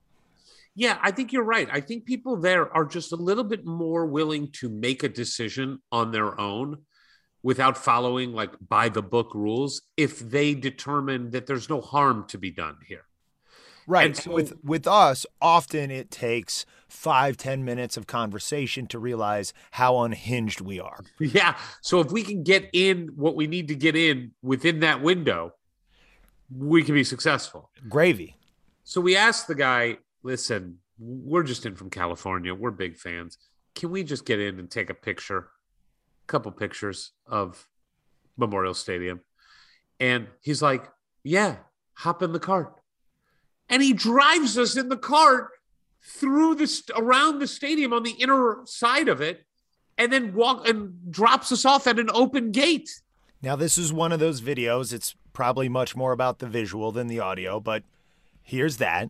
Here come some clips straight from our trip.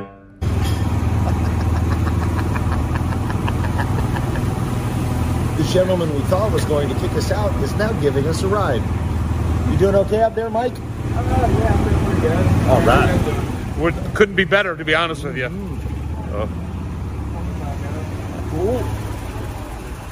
Oh, yeah. All right. We're still rolling. Yeah, we are. Thank you, Mike. We'll be quick. We'll be quick.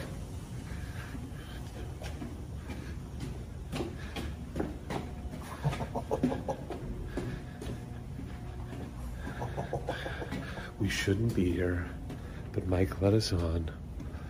Oh my. Oh my. God. Do you see it? It's special. Do you smell it? Can you taste it? It smells like victory. And we do what any mature mid 40-year-olds would do. We start screaming as loud as we can to hear the echo. Like we had never heard an echo before. It's the Grand Canyon of Bloomington. We had to try. And here you go for your listening pleasure. 27! 42! Hey! Hey! Hey! Over! Nice. Yeah. Peyton shout out. 72! 36! Panic special! Hey! Better shot! Oh, good echo. Dylan McCullough! Elio! It's a good echo. Those were some clips straight from our trip. So we got our fix of Memorial Stadium, the calm before the storm. And then It was much, much cooler at night, too.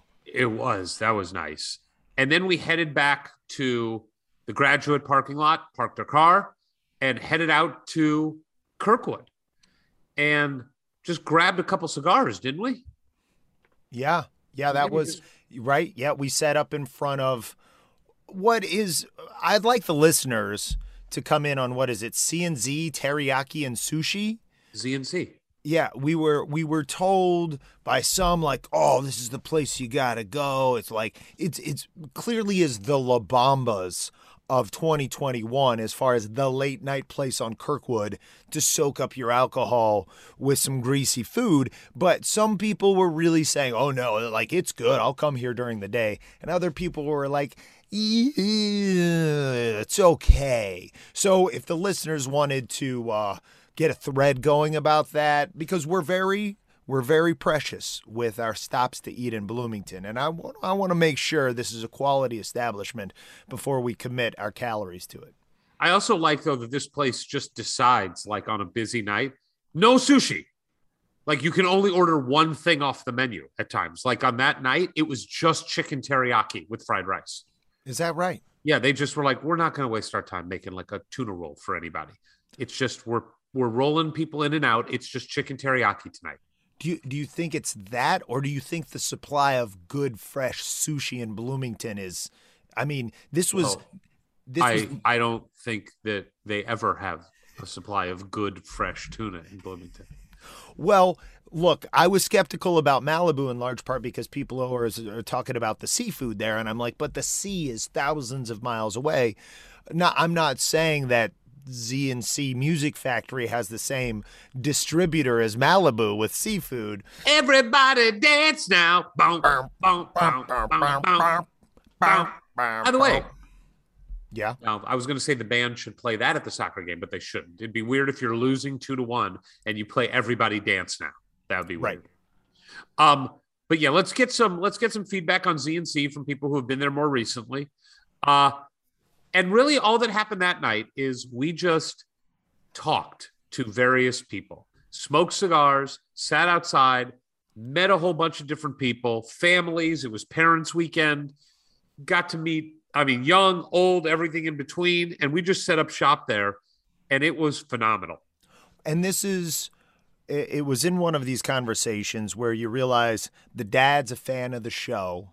And he's got a very tolerant family that driving from New Jersey to Bloomington and back, he makes them listen to the podcast. And they're not angry with him about it. They have found themselves like they're reading and doing other things, but when they accidentally hear some of it, they do really enjoy it. But as a husband and a father, knowing on a road trip how much a podcast can really help pass the time and even be a family bonding thing. And I do think there are a few families where they all actually listen to it. And even people who it's just, they have a half-hour commute to work every day. And basically our episode takes up most of their commute throughout the week. They just do it in chunks. And I know how important that is to me with the podcast I listen to. And it's thrilling and touching and really motivating to know that that's what people are doing this week with this podcast. It's like, that's so cool. That's really, really cool. And I need you to tell me that to your face, that is your experience. Otherwise, I would not believe that's really happening. I would believe you fast forward to like, oh, they talked to Woody for an hour and you spend that time. But just to tune in every week, rain or shine, it's really, really cool. I do think, though, we do get a lot of that dynamic where the husband says, we listen to you all the time on the road trip. And then the wife says, yeah, I listen to you all the time, too. It's like, yeah, I know who you are. And there are definitely sometimes where they just hate us a little bit. And that is a more common scenario, but we met up with a listener later who she was very much the fan, yes. And the husband had been dragged along. He's from Iowa and really had nothing to do with Indiana. That was Kathy. It was Kathy, who went to IU, obviously, and then moved to Iowa, found an Iowa guy, and totally converted him into a Hoosier, even making him listen to the podcast. And he was very tolerant of even having to hang out with us for a little while. He was. And then we met up with one of our favorites, Kent from Atlanta. And we dragged Kent to our favorite place to go at the end of the night, baked cookies. I don't know if we had to drag Kent. I think he was a willing victim. You're right. He was. We went. It was packed. We were like 7th in line. There were people behind us in line. And we ordered 9 cookies. Now, I don't think that's egregious. It sounds like it because they're not small cookies. And when Well, they're not big cookies. but when you pack so many ingredients into, let's say, medium-sized cookies, they get big.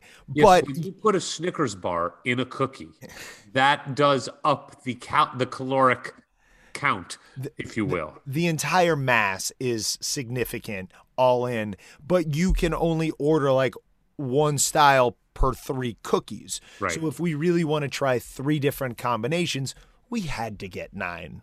They made us. I put Oreo pieces, Snicker bar, Oreo cream cheese frosting in mine.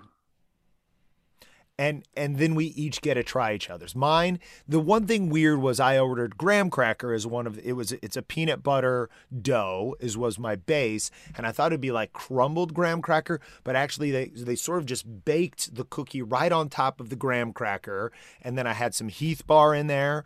I had just the vanilla cream. Yep, and I feel like I'm missing an element I threw in there, but it was. I thought there was like a topping element, like a something, but whatever. There's so many ingredients. It's a little bit overwhelming, and it's almost a good thing when there's a line, so you have time to try to sort through the million ingredients. And this was describing the experience to my wife. She was like, "What?" And so then they bake it after you order it, and you're like, yes, they do have some pre-made ones if you just want to grab a couple of go. I'm sure they're fine, they're good, but these come straight out of the oven right to your table. And here's how you know you ordered an offensive combination and number of cookies.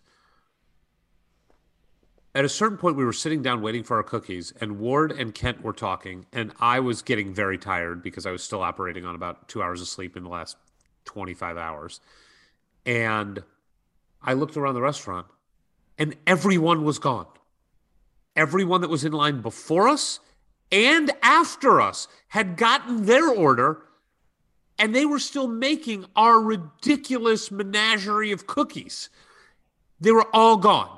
They were all gone. It was, yeah, like we basically probably needed an oven to ourselves. So it took them a little longer, worth the wait. The one thing they did forget that we definitely couldn't let them forget was that we ordered all those cookies a la mode. So after they delivered us our 9 cookies, they had to come out with 3, styrofoam half pints full of ice cream, so we could each have ice cream with every bite of cookie. And then it was time to say goodnight because the next morning, tailgating was going to begin for the biggest IU football game in a long time at Memorial Stadium in front of fans. Now, you being the great friend you are, and you were trying to get me to get up at 7 a.m., which I told you was a non-starter. You did. So when I got a text from you saying you hadn't even made it up at 7 a.m., I was like, okay, this is good. I took my time. I actually, showered. I thought the people deserved that I was going to be interacting with. And when I got to the lobby, my dear friend Eric had a cold brew coffee waiting for me. I didn't even have to wait in line. Now, yes, were you operating out of selfish motives of I need to get Ward out of here as fast as possible because he's slow? Yes, but it worked for both of us because out the door we went. Nothing is ever totally altruistic. Right. But this was the shocker to me. I don't know if it was en route or once we arrived, but you told me you'd never tailgated before. You'd never been to a tailgate before, which blew my mind because I just assumed not only in Bloomington, but in sports events growing up or in LA, like you tailgated at some point. Never did it. Never have tailgated. And went to the football games when I was a student at Indiana, but didn't tailgate. I'm not a drinker. So, we would do things like at our apartment before games, like barbecue and stuff, but pre-game. Yeah, but never did the tailgating experience. And it overwhelmed me. Here comes a clip straight from our trip. Yo. No, too early. Yo.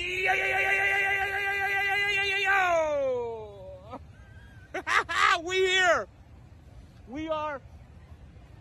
What would you call this tailgating area? South of the stadium? I would say we are on the north fringe of the tailgating area. No, we're not. We're on the south fringe. Yeah, that's what I said. No, you didn't. You said the exact opposite. You didn't. You couldn't hear that I said south? I said south. We all heard it. All right, we're on the north end of the south lawn. Nope. We're on the south end of the north lawn. Nope. We're south, baby. Come find us and say hi. We don't know where to go, but we're hungry. We're going to do switchbacks making our way to the stadium. Probably occasionally trying to find an actual tailgate we mean to find, but it's mostly going to be by happenstance. So if you want to come find us, come find us. That was a clip straight from our trip. I could have done that for 10 hours. Walking around, talking to various people, taking their food. I took a cinnamon roll from somebody. That's why you couldn't do it for 10 hours. Yeah. You would have put yourself into a diabetic coma. But we are sweating out. Like the second you drink something, you're sweating it out. I mean, I sweat through my shirt completely. The light gray Indiana script shirt that I was wearing under the jersey was a different shade of gray every stitch of fabric that was in that shirt. Every stitch. Totally different color. It was hot. Props to the retro Adidas Hoosiers jersey, though. It did a good job of covering that up because, look, it also probably increased the amount of sweat going into the undershirt because you were wearing a football jersey on top. But walking around this time, you weren't as gross to look at as our last trip to Bloomington when you had the meat sweats in the middle of TIS. That exhibited themselves by soaking my back. Yeah. I mean, just the meat sweats on the back is really what's difficult about my situation.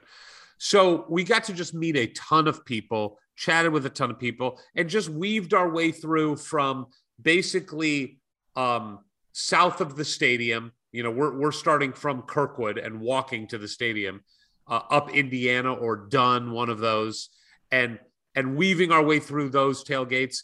And we work our way over to Assembly Hall because the basketball team is doing their own tailgating. And everyone's there, the coaching staff, the current players. We're stealing Gatorade because we were dying of thirst and water.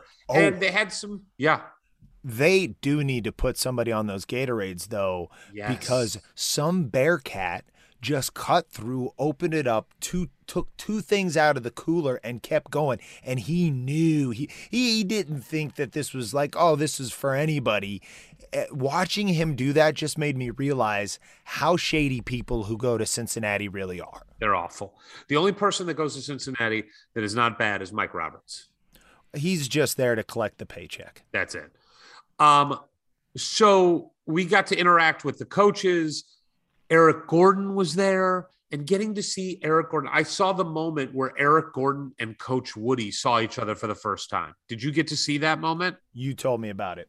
It was like, man, it was like when you see a really old friend that you have not seen in a really long time.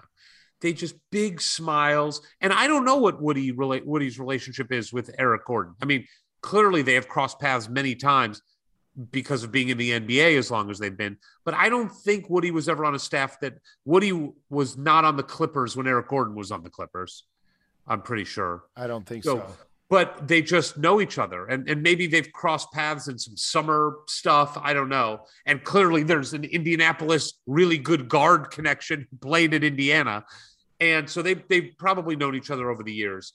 But they just had this awesome moment where big bro hug. And it was just such a nice moment. And you see Eric Gordon interacting with the recruits that were on campus, which has to be awesome for the recruits. Mm-hmm. And we're just interacting with everybody. Everybody is so happy. And so the energy was so amazing. I remember we are having this long conversation with this wonderful husband and wife, great people, live in Indianapolis. They're talking about they went to Indiana and how big of fans they are and how much they love this atmosphere. And we're just talking about how much we all love Indiana. And then as I'm talking to them, in between them comes this giant young man. I'm like, who's this? And they're like, oh, that's our son. He's a recruit. He's on a recruiting visit for Indiana. And I'm like, oh. And then I won't say his name, but I figured out who it was. And we just all had this great conversation. It was just awesome. I guess we could say who's there, but everybody knows who was there. J.Q. Roberts was there. Jeremy Fears was there. Sam Orm was there. It was just awesome. By the way, Evan Gordon was there as well, who's got a crazy hairdo. I mean, it's out of control. Though nothing was more rewarding during our time with the men's basketball team outside Assembly Hall tailgating than when we were filming a video with Dane Fife and a fan walked by and that fan said, Eric Ward, Hoosier Hysterics. Can I get a picture? Didn't even acknowledge Dane's existence. And we made sure Dane heard about that. Here's the video. Here come some clips straight from our trip. Hoosier Hysterics live from the tailgating before the Cincinnati football game. With Game 5! That's me. Hey, I have all black on. I'm going Johnny Cash. Yeah. It's slimming. That's why I'm doing it. And I do think that if anybody were to see these legs, it would be highly offensive. What do you think of my legs? They're awful. I would describe them accurately, and I think Ward as cankles. Let me ask you this. When you went to your office after your long day of work yesterday, was it a smooth experience just getting out of the office? No, somebody had ransacked it. And hooligans! Thank you! Oh, no, that's not you! That was us. That's us. Yeah. By the way. Hey, who's your favorite interview? Oh, you. Don't say that! I was so excited that you said hi to us and not him. Oh, I'm sorry. Brothers. You nailed it. No, my favorite was Tom Crean. I thought it was. You got outed by Tom Crean. I like Tom Crean. Interesting to hear what he had to say. He was very open about it. I liked it a lot. All right, we got big fans. We got Dane 5. More open than Isaiah. All right, any parting words to the Hoosier faithful? My first live IU game since Randall L. Wow. And Twan, if you're watching, I love you. I miss you. I'm sorry I bullied you and took your number 11 when I got here. You were more athletic, right? Much more. Yeah. But my man Twan, I wish I could see him. I wish I could holler at him, but I think he's getting ready to play this week. I feel like you're trying to end my conversation. Well, I mean, you're just rambling at this point. We're talking about Antoine Randall's professional team. I love Antoine. Let me ask you a question. When this gentleman, this fan behind us, came up and screamed, "I love your podcast," and did not mention you, did that bother you initially? Full disclosure, it really hit my ego. All right, say goodbye. No, I'm still going. We then headed over to Cook Hall, where in front of Cook Hall, the IU women's basketball team was holding a tailgate, although something conspicuous was going down there. Terry Morin was there. The assistant coaches were there. The strength and conditioning coach was there. Some dogs were running around. The support staff was there. None of the players were there. I said, Coach, where are the players? They're working out. What? They wanted to work out. They're going to go to the game, but they wanted to get their shots in. Wow. I mean, that's instead of enjoying the greatest tailgate that's happened at Indiana University in how many years, Ward? I mean, probably since the AT years, truthfully. When you consider what was going on inside the stadium or is about to go on inside the stadium. And the number of fans. I mean, just remember, back in AT's days, the stadium held like many thousands of people less. Yeah, but even back in our day, the tailgates were that big. When we were wandering through the fields. Were they really? Yeah, I mean, people the quality of the team and the quality of the tailgate are not all that enough. Connected. So we then start to make our way back over to the stadium. We see some new friends. We see some old friends. We did try to introduce a new segment that we did not launch. That's right. What are you eating? Yes, we tried to launch a new segment with the IU men's basketball team. What are you eating? And what are you wearing? And what are you wearing? Please feast your eyes on the pilot episodes of both. We're here still tailgating. We're just standing over basketball players eating. This is a new weekly series called IU Basketball Players Eating. What are you eating today, Miller Kopp? Protein. Protein. Just straight protein. That's it. Michael Dorr, what are you eating today? Protein. That's 4K. Trace Jackson Davis just said that's 4K. We don't know what that means. What does that mean? On camera. No camera? On camera. On camera? That's what it means? Mm-hmm. Oh, got it. There's somebody from UC going in on the cooler. I'm pretty sure that's... Whoa. Bearcat. Whoa. Bearcat just... Bearcat got a Cincinnati guy just...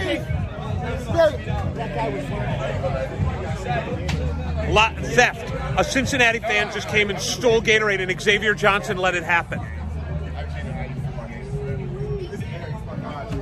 There he is. All right. Oh, are we still rolling? Yeah, we did. We are finishing our first episode of What Are You Eating? Look at Tamar Bates just looking like this. Sunglasses. Look at those frames. Can we get a close-up on these? What's that? You're good right there. Would that be a Jaguar? What are we looking at? Jaguar. Wow. Isn't that of any significance? Would you call that drip? Call it what you want. All right, we're going to call it drip. Oh, we got Trey Galloway. Rate this fit. Rate this fit. 1 to 10? 1 to 10. 1 to 10. I mean, the 1982 Reeboks are my favorite part of it. Yep. I'm gonna go 8.7. Oh, okay. Just 8.7. But wait a minute, what do we got here? What do we have here? That's only from somebody who grew up in Bloomington. That is, I'm gonna give that a 9.4, just for the balls to wear it. All right, we're signing off. What are you wearing? That's a new segment also. What are you eating? What are you wearing? Yeah. Those were some clips straight from our trip. I don't know if either of those shows are going to get picked up by the networks. I'm not sure.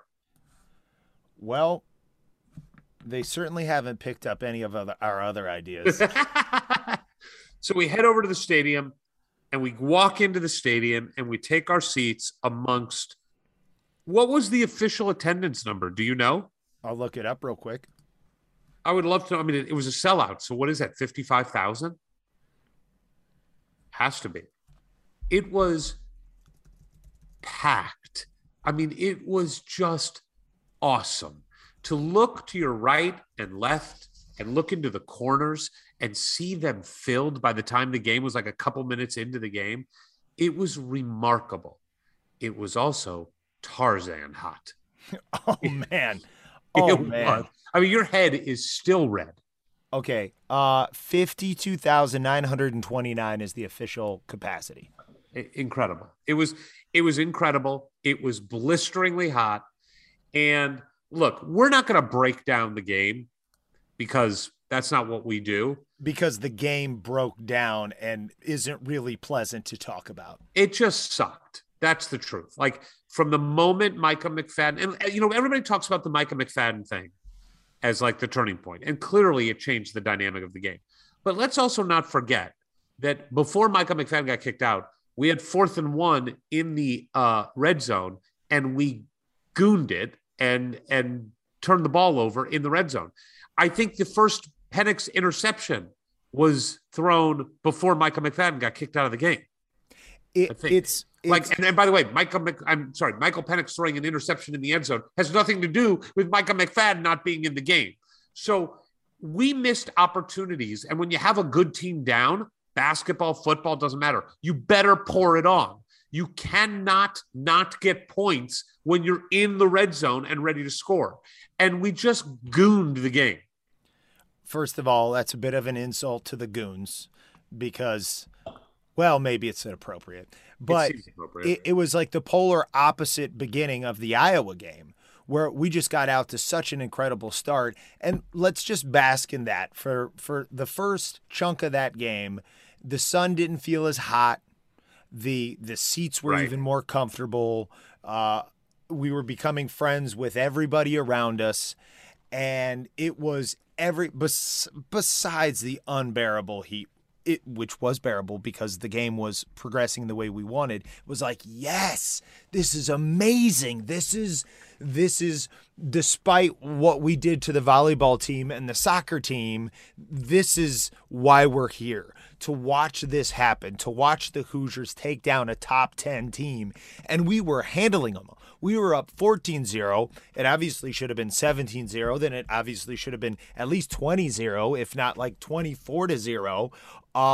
But then the death of 1,000 cuts, it wasn't like paper cuts. It was like gaping dagger stab wounds, and just one after another, that it really, we talk about momentum in a game, and it wasn't just like one thing, like the McFadden hit or the 4th and 1 that we didn't convert. It was a dozen things that just led. It was a remarkable turn of events in the plural that just led to us beating ourselves. Like very few other games I can remember saying there's a game where it was a couple of key plays or this moment or that, or after the couple of interceptions at Iowa, we just couldn't climb out of the hole. It was like, no, continuously gift wrapping the game and putting it right into Cincinnati's hands. It's on one hand, I want to be like, okay, we can clearly beat a top 10 team, but we didn't, so maybe we can't. And we lost by 2 touchdowns. I mean, in the end, we lost by 2 touchdowns. And yet, by the way, yeah, we could have won with like less than 5 minutes to go. We still could have won that game, but of course, we just self-inflicted ourselves right out of it once and for all. And it was targeting. I mean, I saw the replay when I went back to the hotel. He lowered his helmet. Yeah. It doesn't matter that he's getting pushed into the guy. He lowered his helmet. You cannot like the targeting rule, but he did I mean, that's the definition of targeting. He lowered his helmet and hit him in the helmet. So, like, you're gone. I mean, it's smarter. I hate the rule. Yeah, be smarter, be better. So the game ends, and then, I mean, the worst walk maybe of my life. The walk that we went on from the stadium to the convenient mart first, where you did not want to stay in line during a super spreader event inside the convenient mart where no one was wearing a mask and there were 1,000 people inside the convenient mart. And I just wanted to wait in line to get a lemonade. And the only thing I could find was something called juice drink lemonade. Well, and look, we could talk about it all day, that super fun, awful walk, or we could just play the video of it. Here comes a clip straight from our trip. This is the walk of shame. We're walking back after the game. The long walk down. Where are we? Are we on Dunn? Yeah, that seems about right. I don't know. But I feel shame.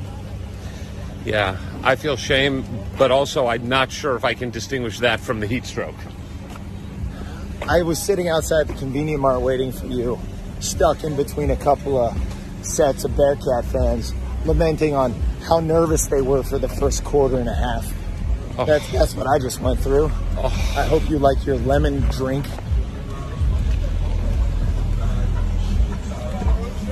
I wanted a lemonade, and this is all I could find. It says lemonade at the top, but then it says juice drink. No natural ingredients. No lemons were used in the making of this drink. Listen. Brutal. Everything about what just happened was brutal. And it's not our fault, so don't even try to say that. Yeah, I know. I mean, come on, guys. Have some dignity. We have nothing to do with this. And we're the guys to tell you about dignity. We are nothing if not totally undignified. If we won, this walk would be awesome. I would feel none of this pain in my lower extremities. But I think we're going to try to crash Lil Zagreb's. Or at least just hitchhike right home. You think these people will give us a ride home? I'm done right now. Please look for us. Do you think they'll give us a ride? I mean, it never hurts to ask. We got to catch up to them. Hold on. Awkward. Do you guys want to... You guys want to give us a ride home? Nope. The music was up loud. The answer was no. Would have said yes. The game ended, guys. You're going the wrong way. All right. Well, that's all we have to say right now. It was really rough, and we're really disappointed. It's not our fault. It's not our fault. If there's anything we want you to take from this, it's that this was not our fault. Signing off. Till later tonight. That was a clip straight from our trip. And then we had a decision to make. It was a weird time. It was like 4:35 around, or about 4:30. Do we do a late snack and then try to do big dinner? And I just said, we just decided we got to go to Buffalo's. We were debating. Well, you were debating, and I, at this point, was so broken inside and out. Everything hurt so bad. I had no food so far this day. Right. Because, look, if you'd wanted to get food inside Memorial Stadium, good luck to you, sir. If you wanted life-saving water inside Memorial Stadium, good luck to you, sir. You would still be waiting. That's the truth. They have got to fix that stadium. And until they do, they just need to give water to at least young children and older people who I'm surprised there wasn't just a rash of dehydration emergencies throughout the stadium during the game. I would be fine if somebody just came by with a hose. If somebody just ran down the aisle with a hose and just put your mouth up. By like midway through the third quarter, I would have drank dirty mop water. Yeah, I was just delirious by the end of the game. We walked back and we decided we got to go to Buffalo's, and there were 1,500 people in Buffalo's. And Ward was like, "We can't do this. I'm not doing it." I'm like, "Ward, we got to eat something." And Ward was not in a great mood, and his feet were hurting, his toenails were hurting, and so I just said, "You know what, Ward? I got this. You go sit outside and relax. I'll wait in line." And that's what I did. And I have to share a story that I don't think I told you about that happened in line. There were two Cincinnati fans behind me, like a middle-aged woman, I want to say like probably close to 50, and her husband, who did not say a word. I mean, not a word. Yeah, this is the woman who said I had a porn stash, right? She did say you had a porn stash. And as we're waiting in line, she's talking a little bit. She's asked me what's good here. And I go, well, the chicken wings. Like, it's a chicken wing place. And I realized, like, you may not Buffalo Louis, like, you may not know that means like buffalo wings, but right. Yeah, buffalo wings, chicken wings with she goes, do they have chicken tenders? And I go, just get out of here. Get out of here. Like, I don't care if they have chicken tenders. You get some chicken wings. Like, don't ask me that question. Don't ask anyone that question. If you want to order chicken tenders, you wait till you get to the front of the line and you embarrass yourself and order chicken tenders. And they're probably really good. But don't talk to me about chicken tenders at the line of Buffalo's. But so I'm already annoyed with her. And then she goes, we're waiting in line. We're pretty far back. And she's looking at somebody that's near like where the entrance to the hallway is with the bathrooms at Buffalo's. Yeah. And she goes, look at the boobs on that one.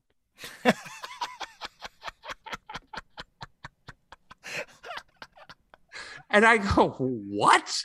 I mean, this is like a 50-year-old woman. I'm like, what are you talking about? She's like, look at those. They're magical. They're unbelievable. And I'm like, all right, well, I'm not going to do that for you. Like, I that's weird. I can't be doing that. And she's like, no, you have to. They're unbelievable. Oh, she's coming towards you. You got to look, but don't let the dad see you. Don't let the dad see you. But here they come. Oh, I think they're natural. Those are natural. You got to look at those. Look at those. Good body. Oh, maybe it's the bra. I think it's just the bra. Oh, no, it's not. I can see the top of the. I mean, she just does a whole breakdown of this woman's boobs. And you're telling me you didn't look once? I glanced, but I was the mature one in this relationship. Man, I was the mature one. What did that feel like? Weird, unique, Yeah. rare. Yeah. So I get to the front. I order 30 buffalo wings. And by the way, here's the other thing. They ask you want the wings, you want boneless or regular? If you say boneless, you got to go somewhere else. Do I look like a 50-year-old woman from Cincinnati, sir? Exactly. That's the only reason they're on the menu, for people that don't know what they're doing. Like, I want a wing that I can grab hold of. That's what I want. So 30 wings. I don't remember the flavors. I think honey garlic was one. You don't like the hot ones, do you? I can go medium. I like spicy foods, but I don't like hot buffalo wings. Yeah. That's not me. You stood in line and paid for them, so I wasn't going to bitch about it, but I was like, there's now no you hot, are. There's no hot wings. Yeah. I don't feel as grateful anymore. The restaurant is not called Hotalouis. It's called Buffalo's. Well, I mean, look, I get it. You're not as tough as me. So that's why you don't get hot wings. But next time when you stand in line for me and you order me food, do a better job. I did order a second entree and sweet potato fries and curly fries. I ordered a pot roast sandwich, which we split. And I was skeptical. I was like, pot roast sandwich, and it's so hot anyway. And it stole the show. It's a sensational sandwich. I kind of wish we weren't talking about it right now because I am getting hungry and I'm thousands of miles away from another Buffalo's pot roast sandwich. It is a sensational sandwich. So that ended. We walked back. I wanted to go grab some cigars and smoke, and Ward said he just needed a little time. He needed a little time for himself. So we parted ways for like the first time in this trip. Yeah, I have started meditating. I started on my birthday. I've decided I'm going to meditate every day between now and my next birthday, see how it goes. And if there was ever a time one needed to meditate, it was after spending all day with you in the hot blazing sun and watching the Hoosiers completely shit the bed. So I smoked some cigars. Ward regrouped. We met up, and we then just smoked a little, then walked on Kirkwood and found ourselves set up shop in a very similar place in front of Z&C in one of the tables. And our good friend Evan Martin joined us. And then Matt Osgood, who was our telecom professor and head of the telecom department, Ron Osgood's son, who is our age, showed up. And we just talked and hung out. And I got a Five Guys milkshake. You got a Five Guys milkshake. We got a Cafe Pizzeria pizza, which, by the way, doesn't get enough love. Does not get enough love. Pizzeria, the new guys come on Pizza X. We love Eric Gordon's Pizzeria. We talked about Mother Bear's is a staple. Cafe Pizzeria has been there since like 1958. There's a reason it's been there since 1958. It is sensational pizza. And because it was there when my dad went there, and it's the only place. I don't know how long Nick's has been there. I feel like Nick's was there when my dad was too, but he was around for medical school and stuff. So, but I know Cafe Pizzeria as an undergraduate. My dad went there. So we'll get to Stromboli sometimes when he's down there too. And if I had pizza there at some point, I'd forgotten, but I will not, because I thought this was you just bringing calories to the table as you do. That's what I do. In any way, shape, or form. But like any pizza, if it's in front of you, even if you've just had a milkshake, you're going to eat the pizza. And wow, again, we need to start going to Bloomington for longer trips because the number of can't miss restaurants and items is just growing and growing. And we didn't hit Zagreb's, we didn't hit Farm.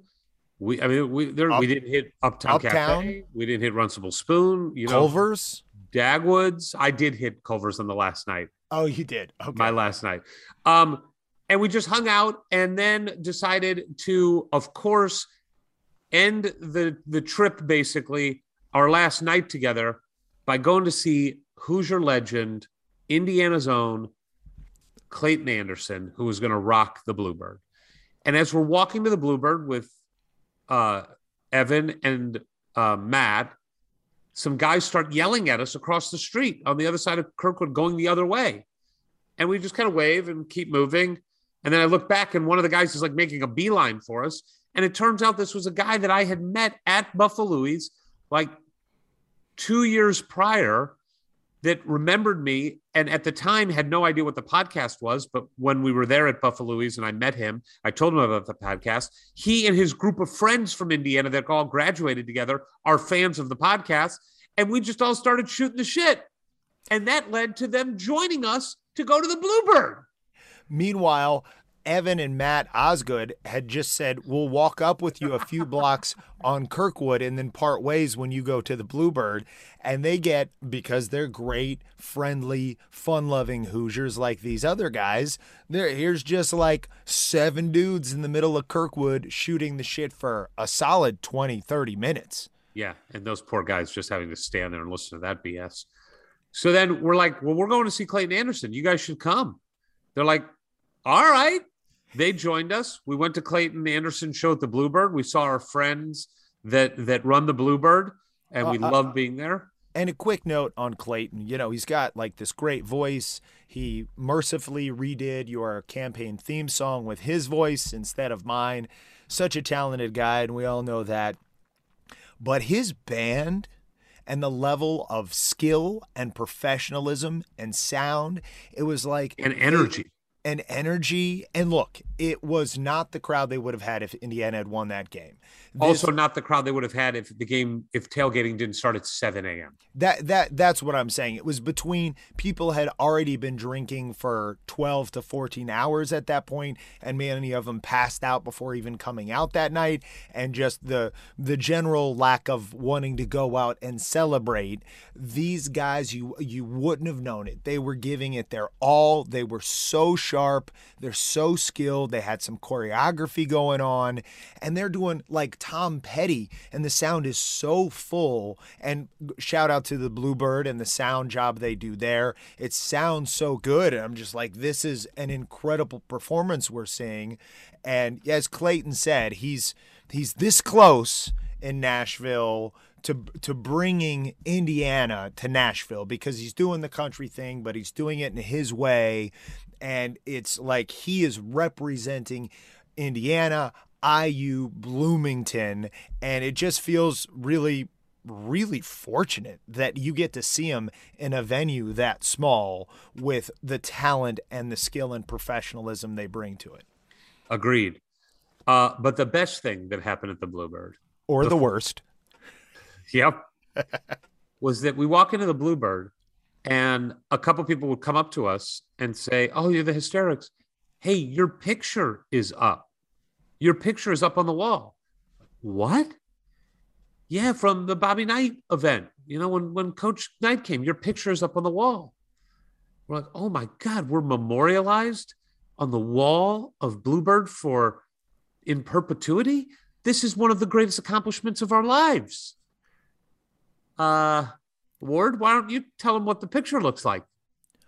Well, I was watching Clayton, and one of the gentlemen who had walked with us from Kirkwood had gone over and taken a picture of it on his phone, and he showed it to me. And it was a great picture of Bob Knight holding the microphone, looking up, thinking about Hoosier fans, Indiana, what it means to him, what he means to us. And then you're there to the side. Yeah, looking really good, right, Ward? Like, looking strong. Reverent. You're looking reverent, as you should have been, as everybody in the crowd was. And then, of course, as everybody who was there and has watched the video knows. And then I'm on the right next to Coach Knight, right closer to him, actually, than you are. Yeah, much closer. But I don't know if it was the actual picture that was taken or cropping that was done later.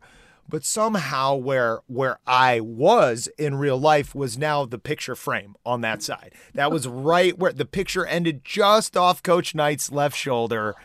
Actually, plenty of room on the wall on both sides to make it a wider picture, but they were pretty adamant with the dimensions of this one. And so seeing this on his phone, I was like, oh, but I thought dimension-wise, this is like a nice little 4x6 or a 5x7 they put in the corner somewhere, because they got all the headshots everywhere and all that kind of stuff. But then when I actually walk over to see this thing, realize it's the reverse of the Mona Lisa. With the Mona Lisa, you always think it's going to be big, but it's actually this pretty small painting. No, instead of this being like a little picture, it's like almost life size, and it's just enormous, right in between the two places where you like there's the highest traffic in the entire place. Yeah. In a bench. And for anybody who would just casually walk by it, you wouldn't know that I exist. Forever. That's forever. That is forever. You should, in the video podcast, for the people watching on video, put up the picture here. We'll drop the picture. It's one of the, I feel bad about it, and I also absolutely love it. I just think it is so perfect for our brand that somehow that got screwed up. And you were so much closer to Coach Knight than I was. I love the Bluebird. That's where, I fell in love with my wife. Many of my favorite times in Bloomington were in the Bluebird, and to hang there in I was going to say in memorial. And that will be the case at some point when we're no longer on this earth, but you and Bob Knight are both still in the Bluebird and I won't be. That hurts. That cuts deep. However, the comedy of it is so great.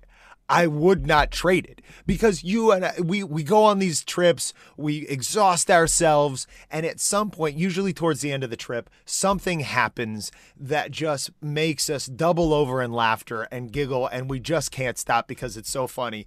And that's what that brought to this trip. So as much as it pains me, the comedy is so fantastic, I wouldn't have it any other way. The comedy was not done for the night, however, because as we were saying goodbye, and I thought that was going to be the end of the night, we thought, let's grab a couple more cigars.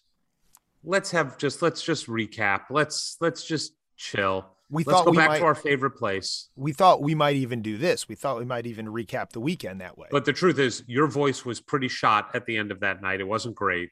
We were both pretty tired.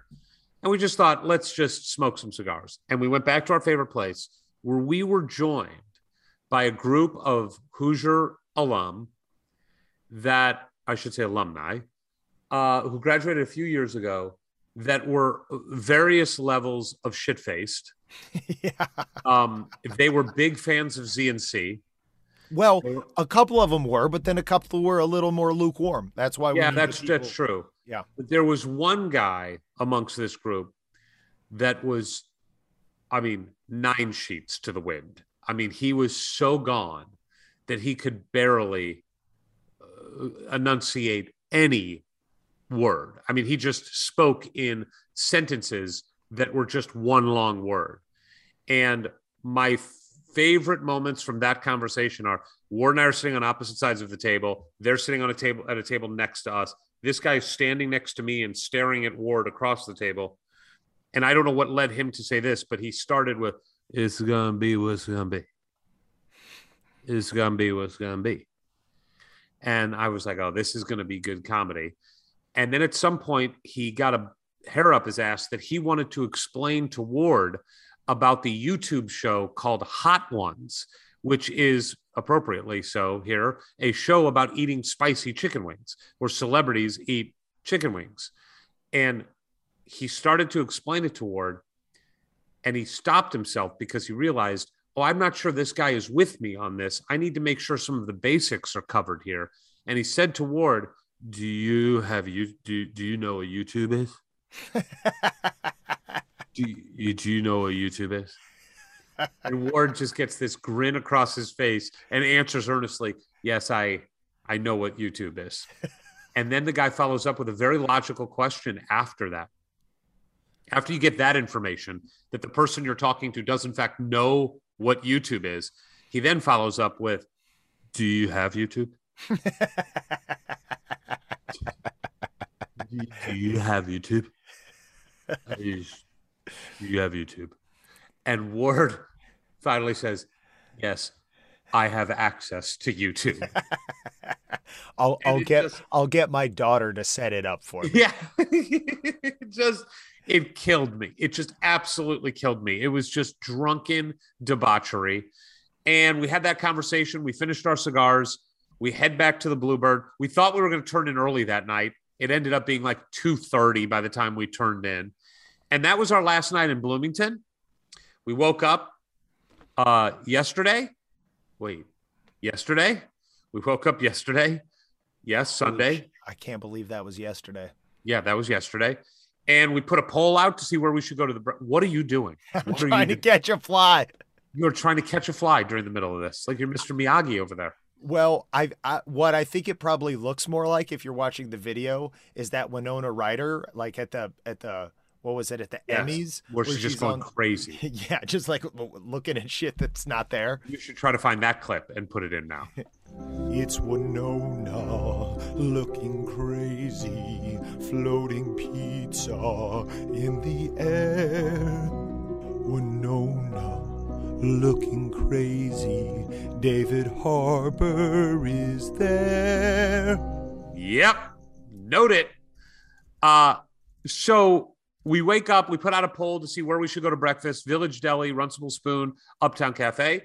Village Deli won in a fairly wide margin, 42% to 32%. Thank you to the 1,000 people who voted for that. Appreciate it. Is it really 1,000 people? Yeah, like 1,000 people voted for it. Wow. And so we went to Village Deli where there was a long wait, but that long wait only gave us time to do two things. One, catch up with Coach Steve Aird, who stopped by. And we got to chat it up with Coach Steve Aird, who we mentioned earlier. He wants to build a powerhouse women's volleyball team at Indiana. And he has the passion and the energy and the enthusiasm that when he's talking to you, you're just like, oh yeah, well, of course you are. You're going to win a national championship. Like, it just seems like it's inevitable. He just needs the time to do it. We love him. We love the program he's building. And we got to chat with him. We love the bag of swag he brought with us. That's true. He did bring a bag of swag. But the only issue was that he brought it in this really cool Adidas backpack, and then he left the backpack too. And so literally there's two adult men in their mid-40s, that's us, who Eric's holding up the backpack, and we both realize at the same moment, well, we can split up the swag inside the bag, but the bag itself, there can be only one. So I just shoot my right arm into the strap that Eric is not holding, and I put it through my right shoulder. Eric, not to be outdone, works it up his left side. So now you have what's not less than 200 people out on Kirkwood waiting to go into the Village Deli. And if you're watching at home, you can see who won this battle in the middle of Kirkwood. It was Eric. I didn't lose. I gave up. I said, you know what, Eric, you have it. I've got a new backpack anyway I'm really happy with, and I want you to have it. And I didn't think you would parade it back and forth and throw it in my face during the show. I thought you'd be a little classier about me giving that up. Well, then you don't know me. That's right. I must have been thinking of somebody else. But the other thing it gave us time to do is the wonderful family that we had met at the tailgate in front of basketball. The Orm family was there with their daughter, who goes to Indiana and is going to be a doctor. She's a genius. And her friend, who's at Kelly School of Business. Was she like a neuroscience major? Yeah, neuroscience. Yeah. I mean, it's ridiculous. What'd you major in, Eric? In telecom? What'd you major in? I made mine up. It was an individualized major. Individualized major. I just grabbed the easiest, most fun classes I could think of. What's your favorite class? I really enjoy Neuroscience 312, where we really break down the synapses in the brain and how electrical signals fire and cause things like feelings and complex calculations. What about you, Eric? I like bowling. Just you trying to describe what a high-level neuroscience class is, that's all the evidence you need that you would never take that class. So we got a chance to chat them up. Incredible family, just incredible family. Really, really enjoyed talking to them. And then we had a meal at Village Deli, owned by Jordan Hull's uncle and aunt, by the way, who were working there. Wonderful people. We got to talk to his uncle a little bit. But the best was that we were deciding what to eat. And Ward was really waffling between pancakes and waffles. Nice. And I said, hey, buddy, let's get both.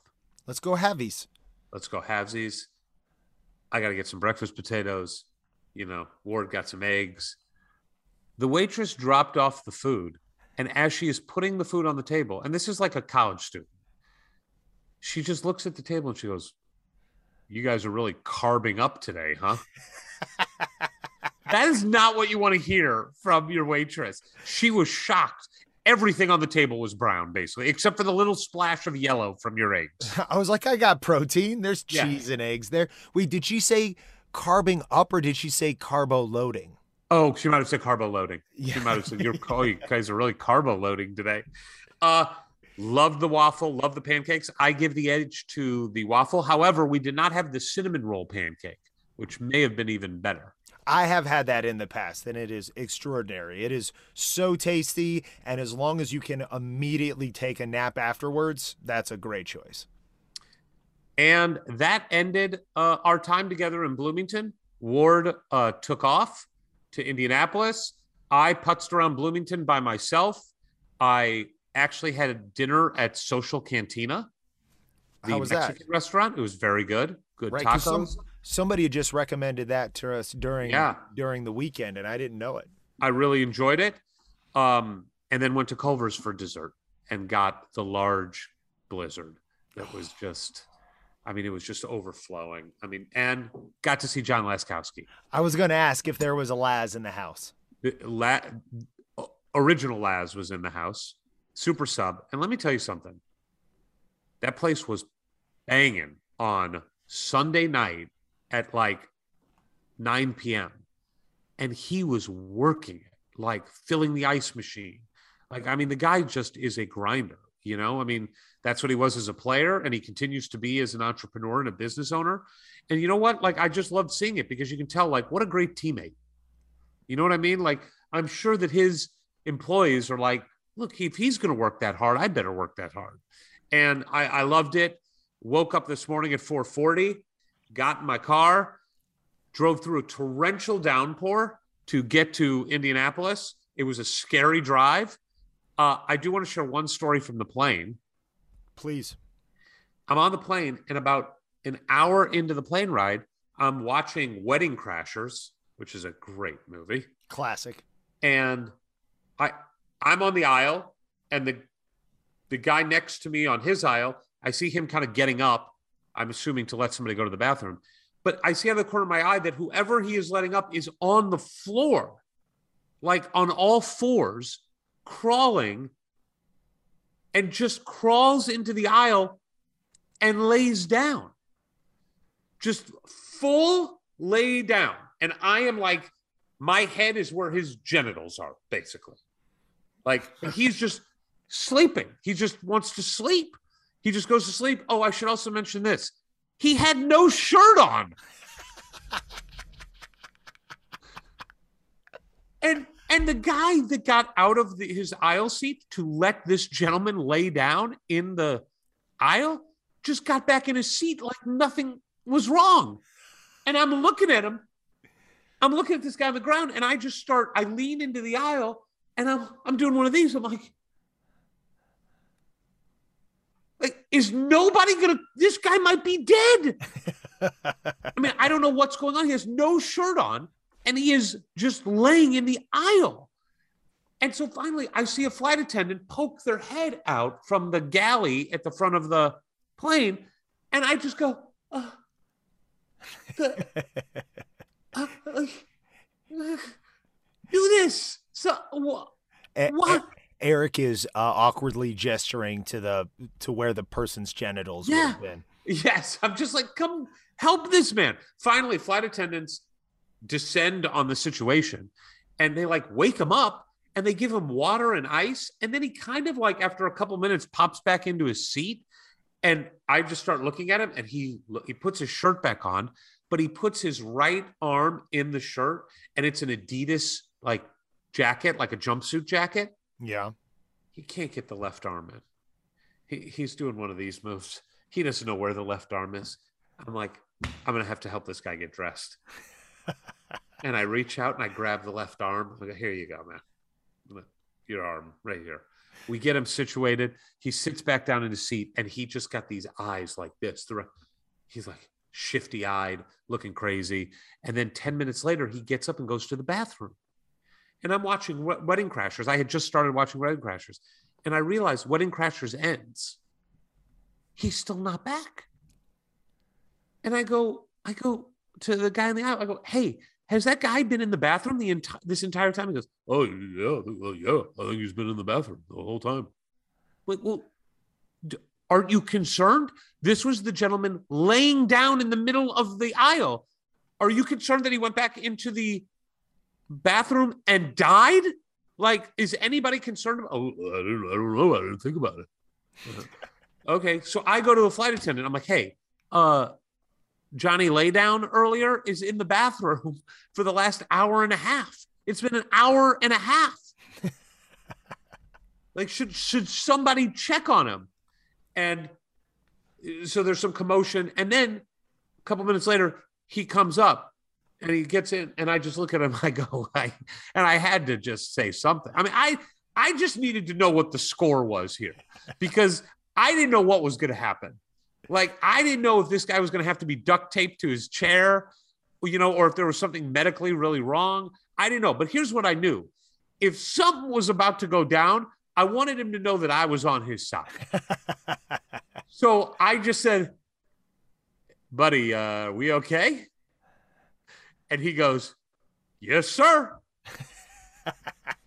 And then he just sat down, and the rest of the plane ride, everybody acted like that was a normal thing that happened. What's happening on air travel that this is an acceptable behavior? Drugs are a hell of a drug. That was my ending of the Indiana trip. That was more exciting than mine. There you have it.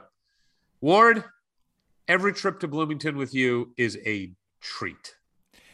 And with you, my friend, I get home, I'm tired, my voice is shot, and my wife is like, how was it? Yeah. And I don't even know where to begin. You have her listen to this podcast episode. And that's what it is. It's like, because now my voice is recovered, my energy's back.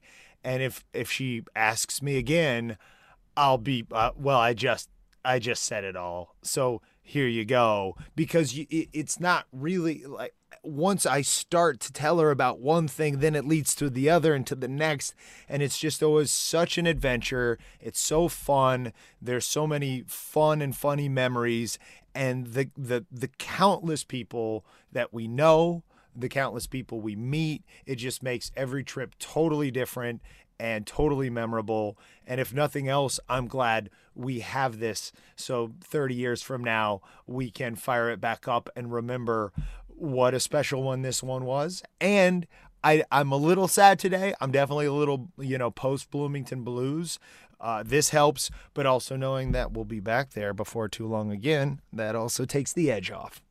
Follow us on Twitter so you can enjoy, if you're not already, our adventures, hopefully vicariously through the Twitter feed when we post videos, at Hoosier Hysterics for the Hysterics. No E, no I. But the sometimes why. By the way, I meant to ask you this. Should I try to get the E in the I? Sure. Is that even possible? Well, I mean, could you merge it? I have no idea. I'm going to make it my mission now to try to get the E in the I. It would be worth not having a person come by and go, no, I. Like, that's great. That's special. But if we could lose that and have the full outright name, it would totally be worth it. Just imagine the success that would come. Imagine the number of people that are trying to find Hoosier Hysterics and they're forgetting about the E and the I. They would just give up and end up following, I don't know, AJ Guyton's podcast. We will see you next week. From the halls of assembly, you'll hear us scream and shout. Our love of Indiana is manic and devout. Everything we discuss in unique manner. We won't be satisfied until we hang another banner. Us two goofy guys go by names of Ward and Eric, and as you probably know by now, we're Hoosier Hysterics. Hoosier Hysterics. Hoosier Hysterics.